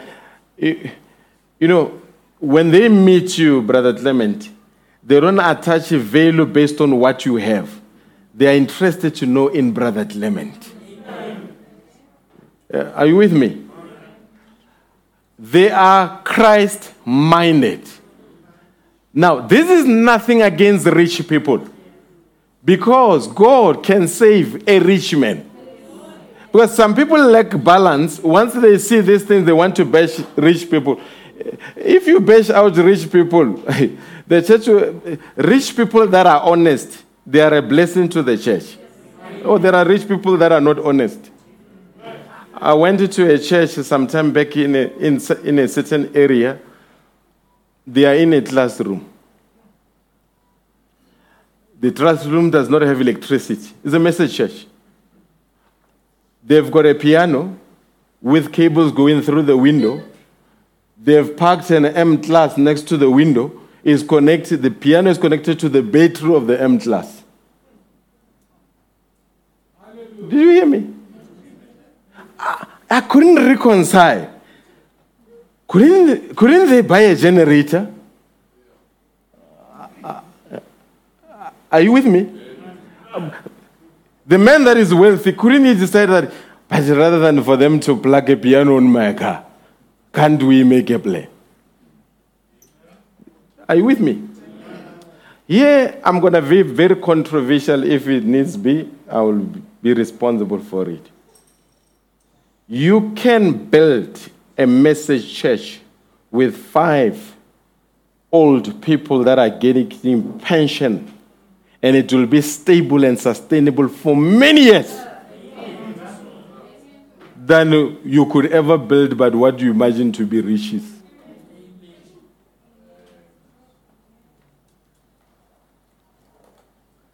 Are you with me? When I travel, pastors say, in the message we have this weakness where if you travel to a certain place, the lunch will be served at the place of the person that is well off. Now a visiting pastor looks at that and says, hey, if I can have such men in my church, you all go far. You don't know. What you see is not really what it is. That's why when you are a pastor, you must never be controlled by money. Me, the day I'm controlled by money, I will step down from the pulpit. I will be done. I need to preach my conviction, irrespective of who is in the audience. I want my principles to be preserved, irrespective of what comes or goes. Do you hear me? The people, now, this is nothing against rich people, because God can save a rich man. Some of God's children are rich. Brother Peregrine was richer in the ministry of Brother Branham. Brother Brown was richer. They were able to sponsor the meetings. There's nothing wrong with that. But the problem we could have had is if Brother Peregrine could have determined what Brother Branham could preach, there we were going to have a problem. Do you hear me? But money can be such a snare. Not only to those who have it, but to those who don't have it. Not only to those who have it, not only to those who have it, but to those who don't have it. Folks, hear me out. When we come to church, and especially if you don't have, maybe you're not well off financially, a church environment is not a place where you search people's pockets and guilt trip them that they must pay. Hey, brother, I need 10,000. And the brother says, I don't have, but you give me that look like it's the devil. A church is not a bank. Are you hearing me? And I like it sometimes, brothers and sisters that that know church order, they never do things without phoning the pastor. If you borrow money from a brother, the first thing in this church, they will phone me. Pastor, they've got this request. What do you think? If you are resorting, I'm not going to lie to the brother. I'm going to say, don't give him. And if you are free to tell him, I will tell him that you will not give him. Are you hearing me? Are you hearing me, brethren? Yes, people can help one another, but there's a lot of times where people take advantage. Are you with me? I don't have money for food. Then the poor brother's thinking, with this last money, let me give this brother to buy food. Next time, you are checking a kid at King Shaka International, Durban.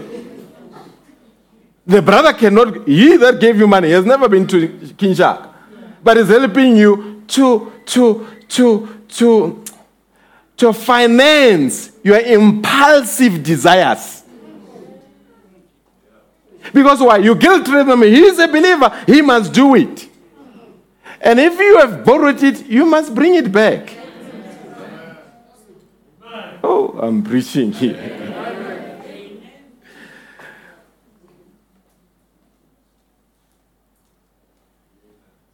A rich man has got obligations as much as a poor man has got obligations.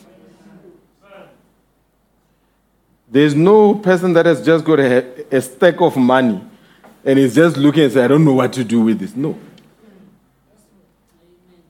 Are you with me, people? Because a lack of, a pastor was telling us the other time, it's after church, the church is greeting each other. All of a sudden, there's a brother chasing another brother around the building of the church. Deacons are rushing to stop, only to find that he owes him money, has not been paying him. Money can be such a snare. Not to those who have it, even to those who don't have it. And that is why we want Christians with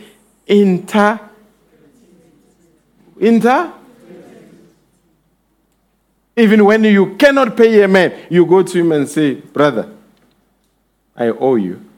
Give me time.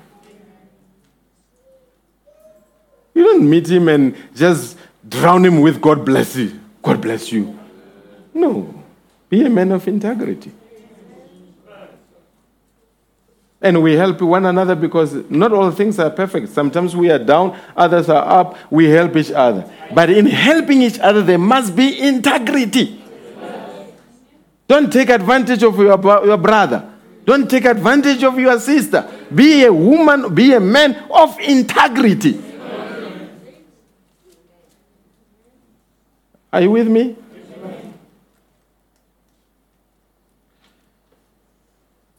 Money can be such a snare. Not only to those who have it, but even to those who don't have it. Money is a snare, even for pastors. Folks, I cannot be a pastor of a church and run a pyramid scheme in the church. And say, join. If you join and you recruit others, you will get this money. Being a pastor. No. Any pastor that will run a pyramid in church is backslidden. What happens when that pyramid, what happens if I promise you that join, you pay 500, you recruit 10, you're going to get 80,000. What happens if you don't get it? Are you going to sit there in church and say amen? That's why a pastor is not a businessman. Are you still with me? I hope you hear me. If I ever come to you and recruit you and say, join here, you must just look at me and say, Pastor, is it the 12th?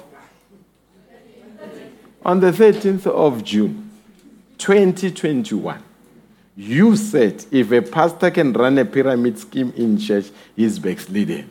Have you, Pastor Madiba, backslidden?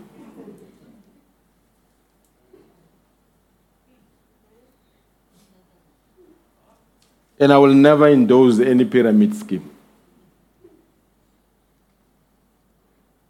Whether it's Bitcoin or whatever fancy name you give them, never. Are we done there? Let's working towards closing. Another thing that leads to spiritual erosion, accepting the influence of others who couldn't care less about God. Here, I have to show something.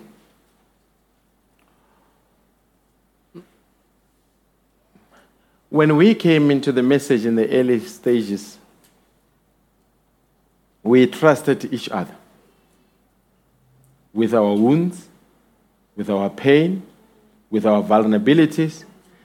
But over a period of time, because of betrayal, we begin to close up and operate and walk on eggshells because we did not know what information can be used against us. I remember when we came, I was 12 years when I came into the message. We were not ashamed, young people. This to you may sound offish. We were not ashamed to write a prayer request and say, may the church please pray for me. I have a spirit of lust.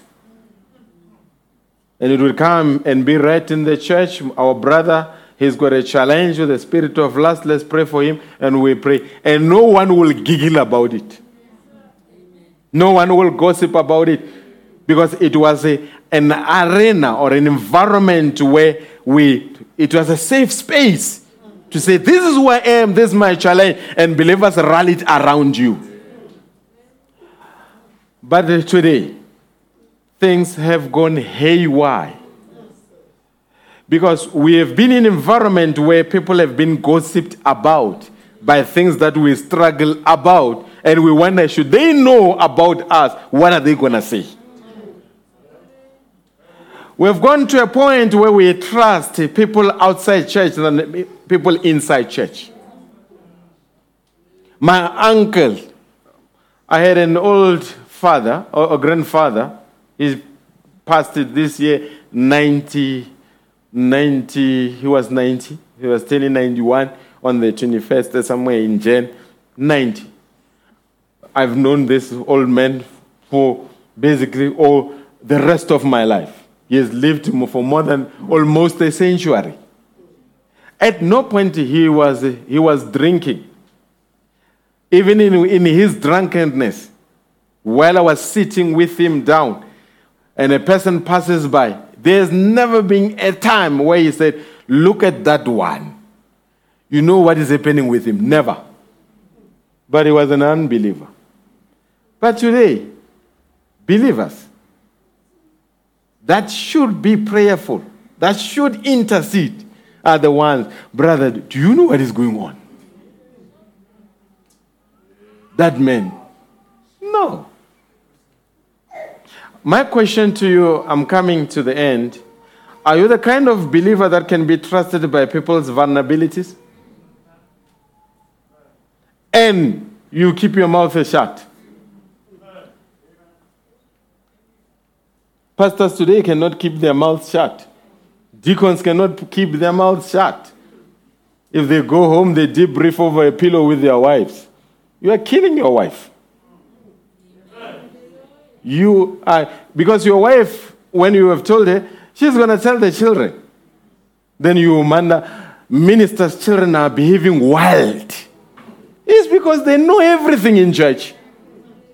They know of things that people have done, even though they have repented from them. But in their mind, they are stuck there. If a brother praises, don't look at him that way. I know what he has done. He's even going to the friends. In no time, the church is polluted because of lack of confidentiality.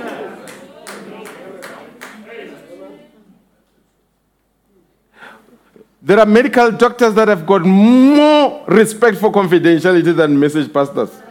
I've said it.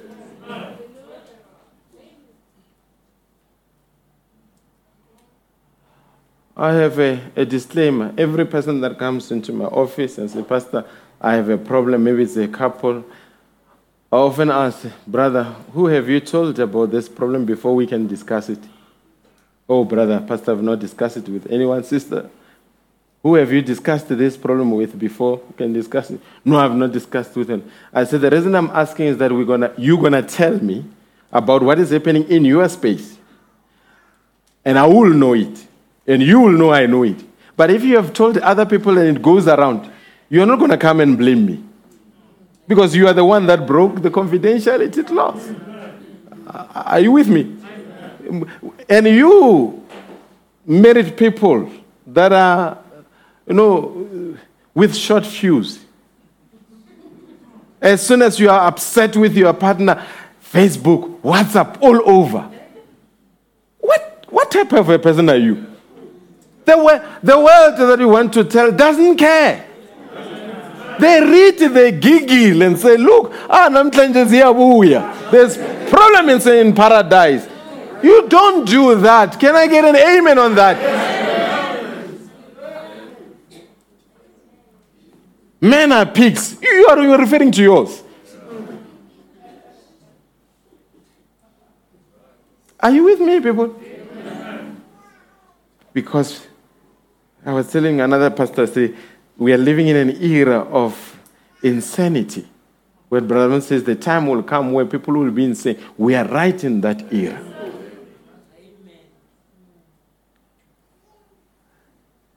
Amen.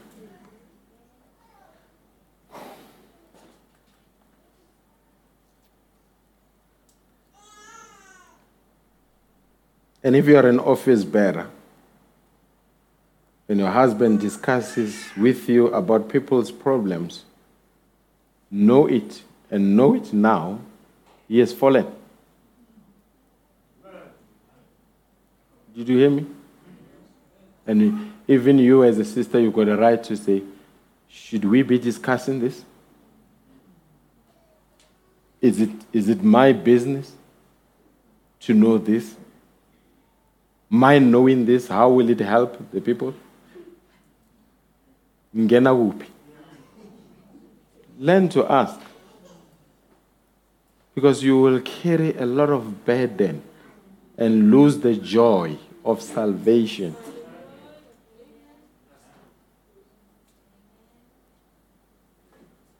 Accepting the influence of others who couldn't care less about God. 1 Corinthians 15, verse 33. Be not deceived. Evil communications. And Amplified will say, bad company corrupt good morals. Young people who hear me, bad company corrupt good morals. And the young sisters hear me in the audience. There are some people that are your friends that are ready to sell out to wealthy boyfriends should they get an opportunity. Even if they can help a wealthy boyfriend to drag you, they will do it. Because they are looking at you, you're condemning them. They want to prove to people that we are the same. Every day they are waiting for your downfall. And if mama tells you they are not good and you say rationalizing, no, but they're good, we study together, you will fall and fall hard. And leave you with a mark that will remain with you for the rest of your life. Be a discerning young person. Say, there is a negative aura about this chap. There is a negative aura around this lady. Therefore, no. They cannot be my friend. And how do you know? The moment they make you feel guilty or shameful about your faith, it's time you really give them pecking orders. You say, we are done. We cannot be friends. Sometimes you've got to shock them.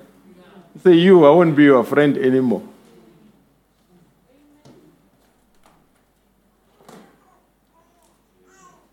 I saw a picture of a tiger busy licking It's an antelope on the neck.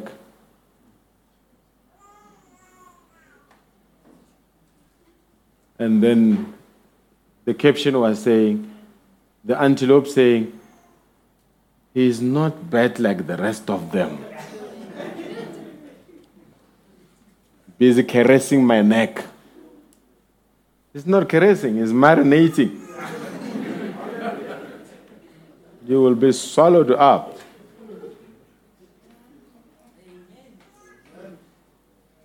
He's charming. He's marinating.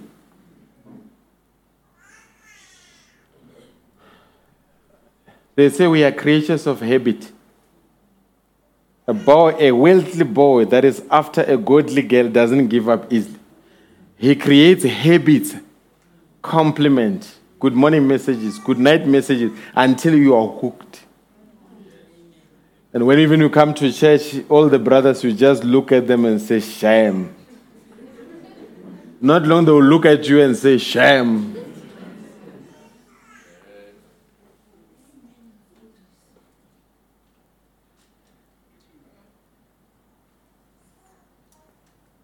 The influence of another, paragraph 62. I'm going to close, folks. So many today, you take a family of people that will start going to church. And God will heal the little family. He will bless them and give them the Holy Spirit in their life. The children will pray around the table. They will pray before they go to bed. Mother and father will join hands and pray. And as long as they continue like that, they will stay a family. But first thing you know, they didn't have nothing, an old junk car, maybe riding around or maybe walking. Finally, they will get a good car, a better home. The first thing you know then, they want to get to what they call a better class to associate with. They move into a different neighborhood in there, and they find out that they become influenced by the wrong influence. Nothing wrong with moving into a nice neighborhood, but check what is influencing you. And how do you know? Folks, when you are... I have an old man who's my friend. Doesn't have much of worldly goods. Some of you know him. I love the old man. I'm glad he calls me my friend, his friend, and I call him my friend. His brother Shukuru in Limpopo. Some of you know him. Doesn't have much, but he's a gallant man of God. He's a man of prayer. I've known him, some of how I preach, he trained me to tell me how to conduct myself behind the pulpit. I respected him as a young lad then. I was doing standard 6. I matriculated. I respected him. I went to tertiary. I respected him. I graduated. I respected him. I had my first job. I respected him. I had my second job. I respected him. I became a pastor. I got married. I respected him. Became a pastor. I still respected him. In my journey, I'm using him as a barometer of my humility. I say, if it could ever get to a point where I feel I am better than Brother Chikudu, something has gone wrong in my spirit.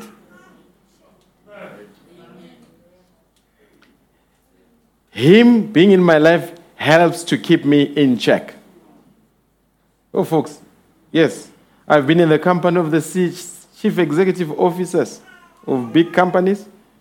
I've been in the presence of the mayors. I've been in the presence of the former president. I've been in the presence of the sitting president. But even if I could be with Cyril, I want to see when the call comes from the Rachuguru, do I feel like I'm much better? If I feel I'm much better, I know it's time that I repent. Do you hear me? Not only him, but even the believers. If I ever get to a point where I feel I'm better than these believers, something has gone wrong. Did you hear me, folks? The last one, then you are going home. Bonola will deal with her home. Our prayer life and meditation falls off. We are not staying in close contact with God. That's one of the signs of spiritual erosion. In the message Why, paragraph 79. Now to you people that wanted to renew the joy of your salvation. Somewhere you have lost the joy. Think back what you did. Did you neglect prayer meeting? Neglect reading the Bible? Neglected praying at home? Asking the blessing at the table? Don't never do that. Oh my, that's so unbecoming to Christians. No matter where you are, bow your head and pray. Don't be ashamed of him. Pray anyway. And if ever where you left that joy, that whatever weeded it out, with that little root of bitterness come in, that means you need as well to root it out. When you, after we have heard me preaching this morning, you have reflected on what has been said, some things may have made you uncomfortable, and it is by design because for you to grow, you have to be uncomfortable. When I prepared this, I asked myself many questions as a pastor. The prophet says here, how do I measure up as a pastor? Have I deviated? And if I had deviated, I prayed to the Lord, be merciful to me. And you sitting there, you have a choice. You can rationalize and ask whatever, but it's up to you. But the truth had to be delivered. And know the truth, and the truth will set you free. God bless you richly, church.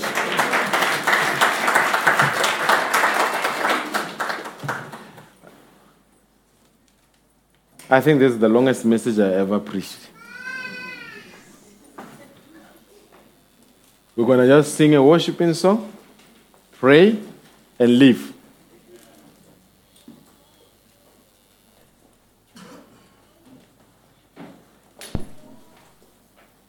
Kube bonke buthixo, Sister Dipadi. And then we pray. Maybe, let's sing it.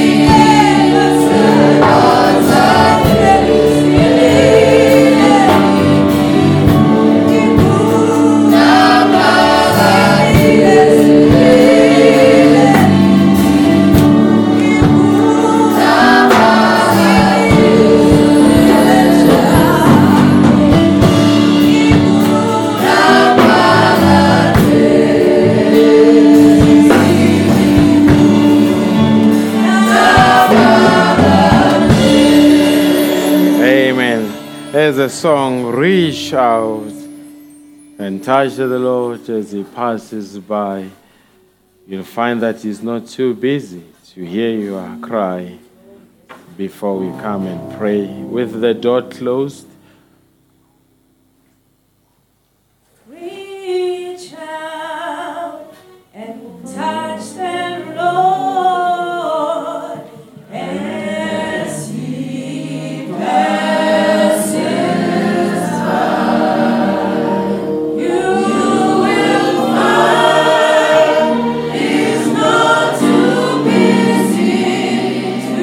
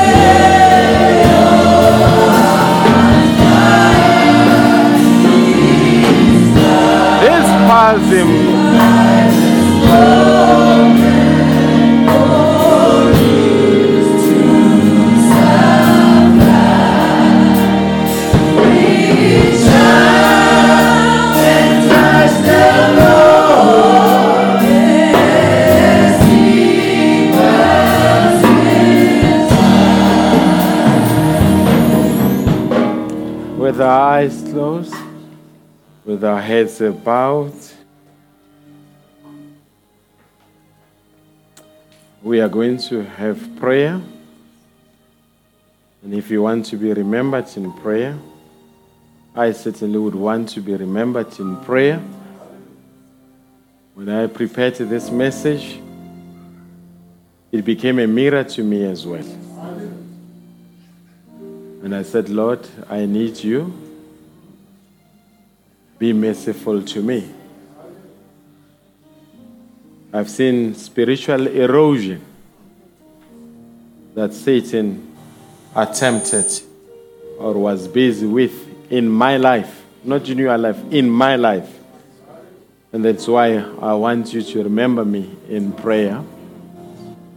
I don't know about you, if you have observed spiritual erosion in your life, you can indicate by raising your hand so that you are remembered in prayer. Folks,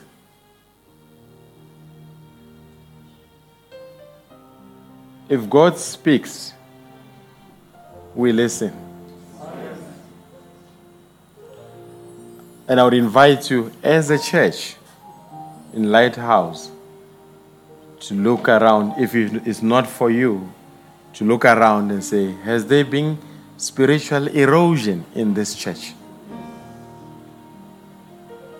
If there's been, we all need to come to the altar and say, Lord, be merciful to us. Because the devil comes in a subtle way, pushes certain things in our lives, and end up having a good laugh. Yes, we will preach the sermons, we'll read the quotations, we'll quote the scriptures, but he's got a good laugh.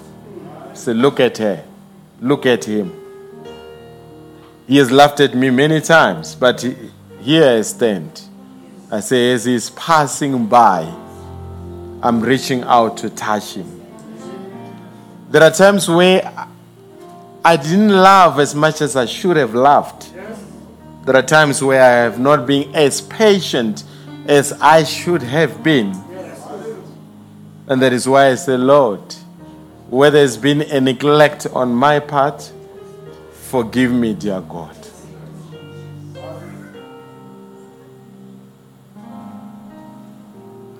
Our desire is to deliver the gospel, to help God's people, not for showmanship, not to display our credentials.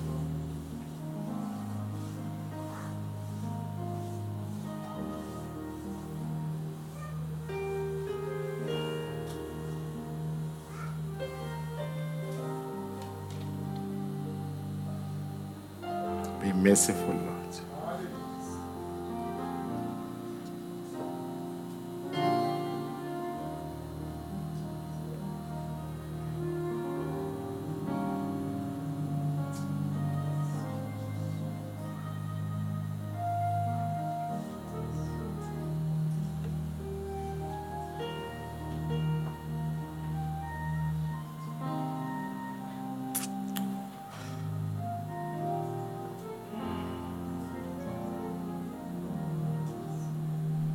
But that's it, you can just come and pray for us.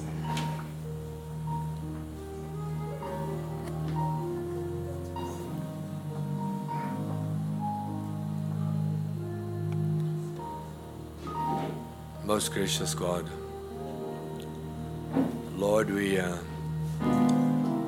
just come to a realization this morning, Father, that you love us more than you love yourself, Father. Because you gave your own life for us, Father. And dear Lord, because of that, Lord, this morning, Father, that Lord, heaven awaits us, dear God. Lord, we have such a tremendous, Father, message, Lord. Lord, just didn't come yesterday, Father, but Lord, it's proven in time and time again, Father. When we look even around the world, Father, we see time-tested memorials, Father.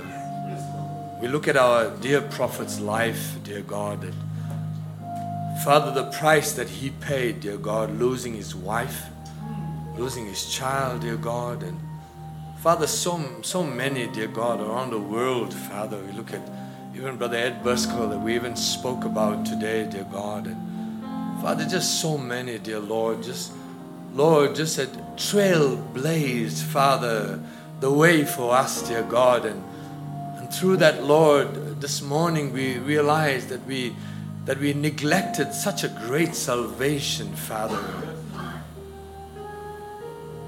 Lord, where we should be working out our own salvation, Father, as you were building faith after faith, dear God, with messages, Father, that your servant could even remember in detail, dear Lord, preaching on a certain Wednesday, dear God.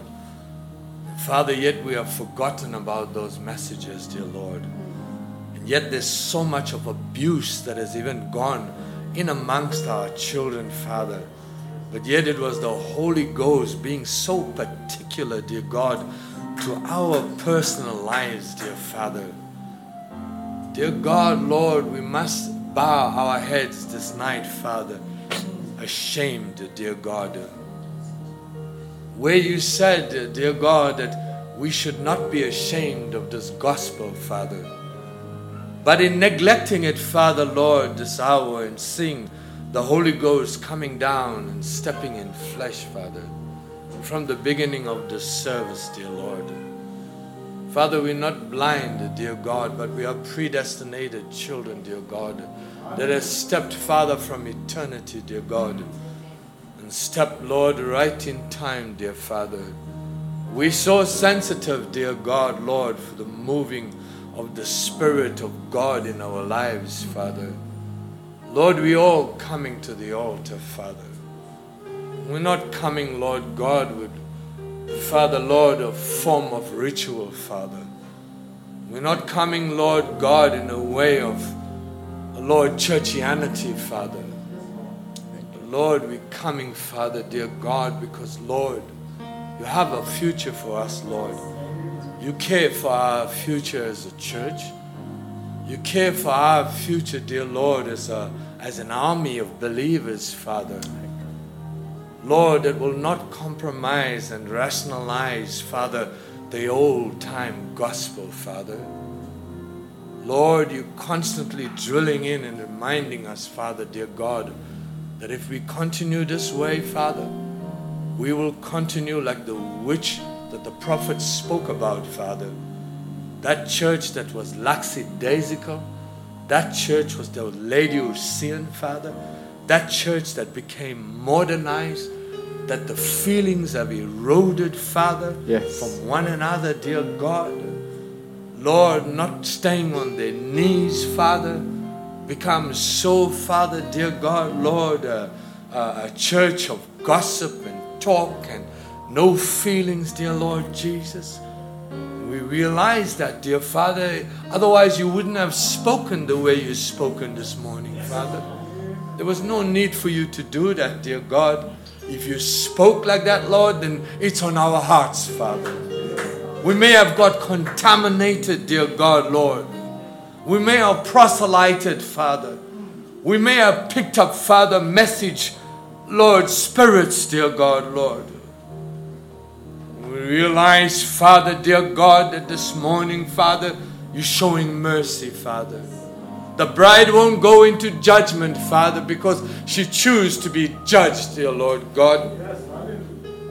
She's not just speaking about an open book, Father. She is that open book, Father.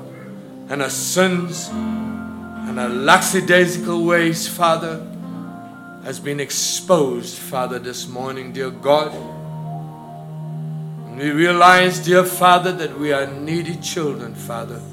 No matter how much of message, no matter how much of predestination, Father, no matter how much of election, Father, no matter how much of books we read, Father, no matter how much we stay on our knees, Father, we're in this flesh and we're needy, Father. When we say, dear God, Lord, we will go in that rapture through the spoken word of God, Father. You said, let there be, and there was, Father. And you spoke this morning, Father, and you said, let there be a bride, Father. And Mary is saying, Father, be it unto me. I'm repenting. I have these things on my heart, dear God. Father, thou hast spoken, Father. Cleanse us, dear Lord Jesus. May this anointing, dear Lord God, flow like how it was from Aaron's beard, dear Father, right down, dear God, Lord, to our feet, dear God, that our lives become thirsty, dear Lord Jesus, not with so much of, Lord, Father, Lord, cliches and words and addressing holiness, Father, dear God, and showing out our message, Father, as identification, Father. Not that way, dear Lord Jesus, but may it be the literal life of Jesus Christ, oh God, hidden away beyond the veil, Father, not seen by the public, dear Lord Jesus, but behind our closets, Father, interceding for one another, dear Lord God, showing interest, Father, dear God, Lord, in the unbelievers that may step into our church cycles, Father, carrying each another burdens, Father, dear God. That's all we read in the message, Father. That's what the message is about, dear Lord God. That's what it's been telling me for the rest of my life that I've been, dear God. But what is it moved to, Father? We see it moving to another level, dear God, of criticism and politics, dear Lord Jesus. And it's moved, Lord, to such an erosion subtly, dear God, Lord. Lord, we make our spiritual things, Lord, our preference, and we begin to judge and undermine each another, dear God. And Satan sitting back and laughing, Father, at the message churches, dear Lord Jesus. May that not be here this morning, Father, amongst our believers, dear God, Lord. May we shake ourselves, dear Lord Jesus, this morning, Father, with the spoken word that's enough to even take us into the rapture this morning, Father. Dear God, help us, Lord. We need your children, Lord. And we can see your love this morning, Father, being portrayed in such wonderful words of love, dear God, of correctiveness, Father. True love is correctiveness, dear God. You're calling us to another level, dear Lord Jesus. And we want to say, yes, Lord. Yes, Master. Yes, Captain. We agree this morning, Father, dear Lord. Take us this morning. I'm standing in the need, Lord. Pastor standing in the need, Lord. The laity standing in the need this morning, Father, dear God. Purge us, dear God. Not just a word, dear God, Father, but the reality of the baptism of the Holy Ghost that you've been so pounding us, Lord, for the last couple of months, dear Lord Jesus. There's not even a sermon that hardly went, Father. The true baptism of the Holy Ghost. And it could only come, dear Lord, with a thorough repentance, Father. Being baptized in the name of the Lord Jesus Christ. And having the Holy Ghost purge us and cleanse us and sanctify us, Father God, from the worldlyism, Lord, that's been crept in and disguised, Lord, even in the form of message, Father. But you exposed it this morning, dear God. Help our little ones, Father, that have got baptized, Father, never to creep into that way, dear Lord Jesus, of the subtleness, dear Lord God, of the modernism, dear Lord Jesus.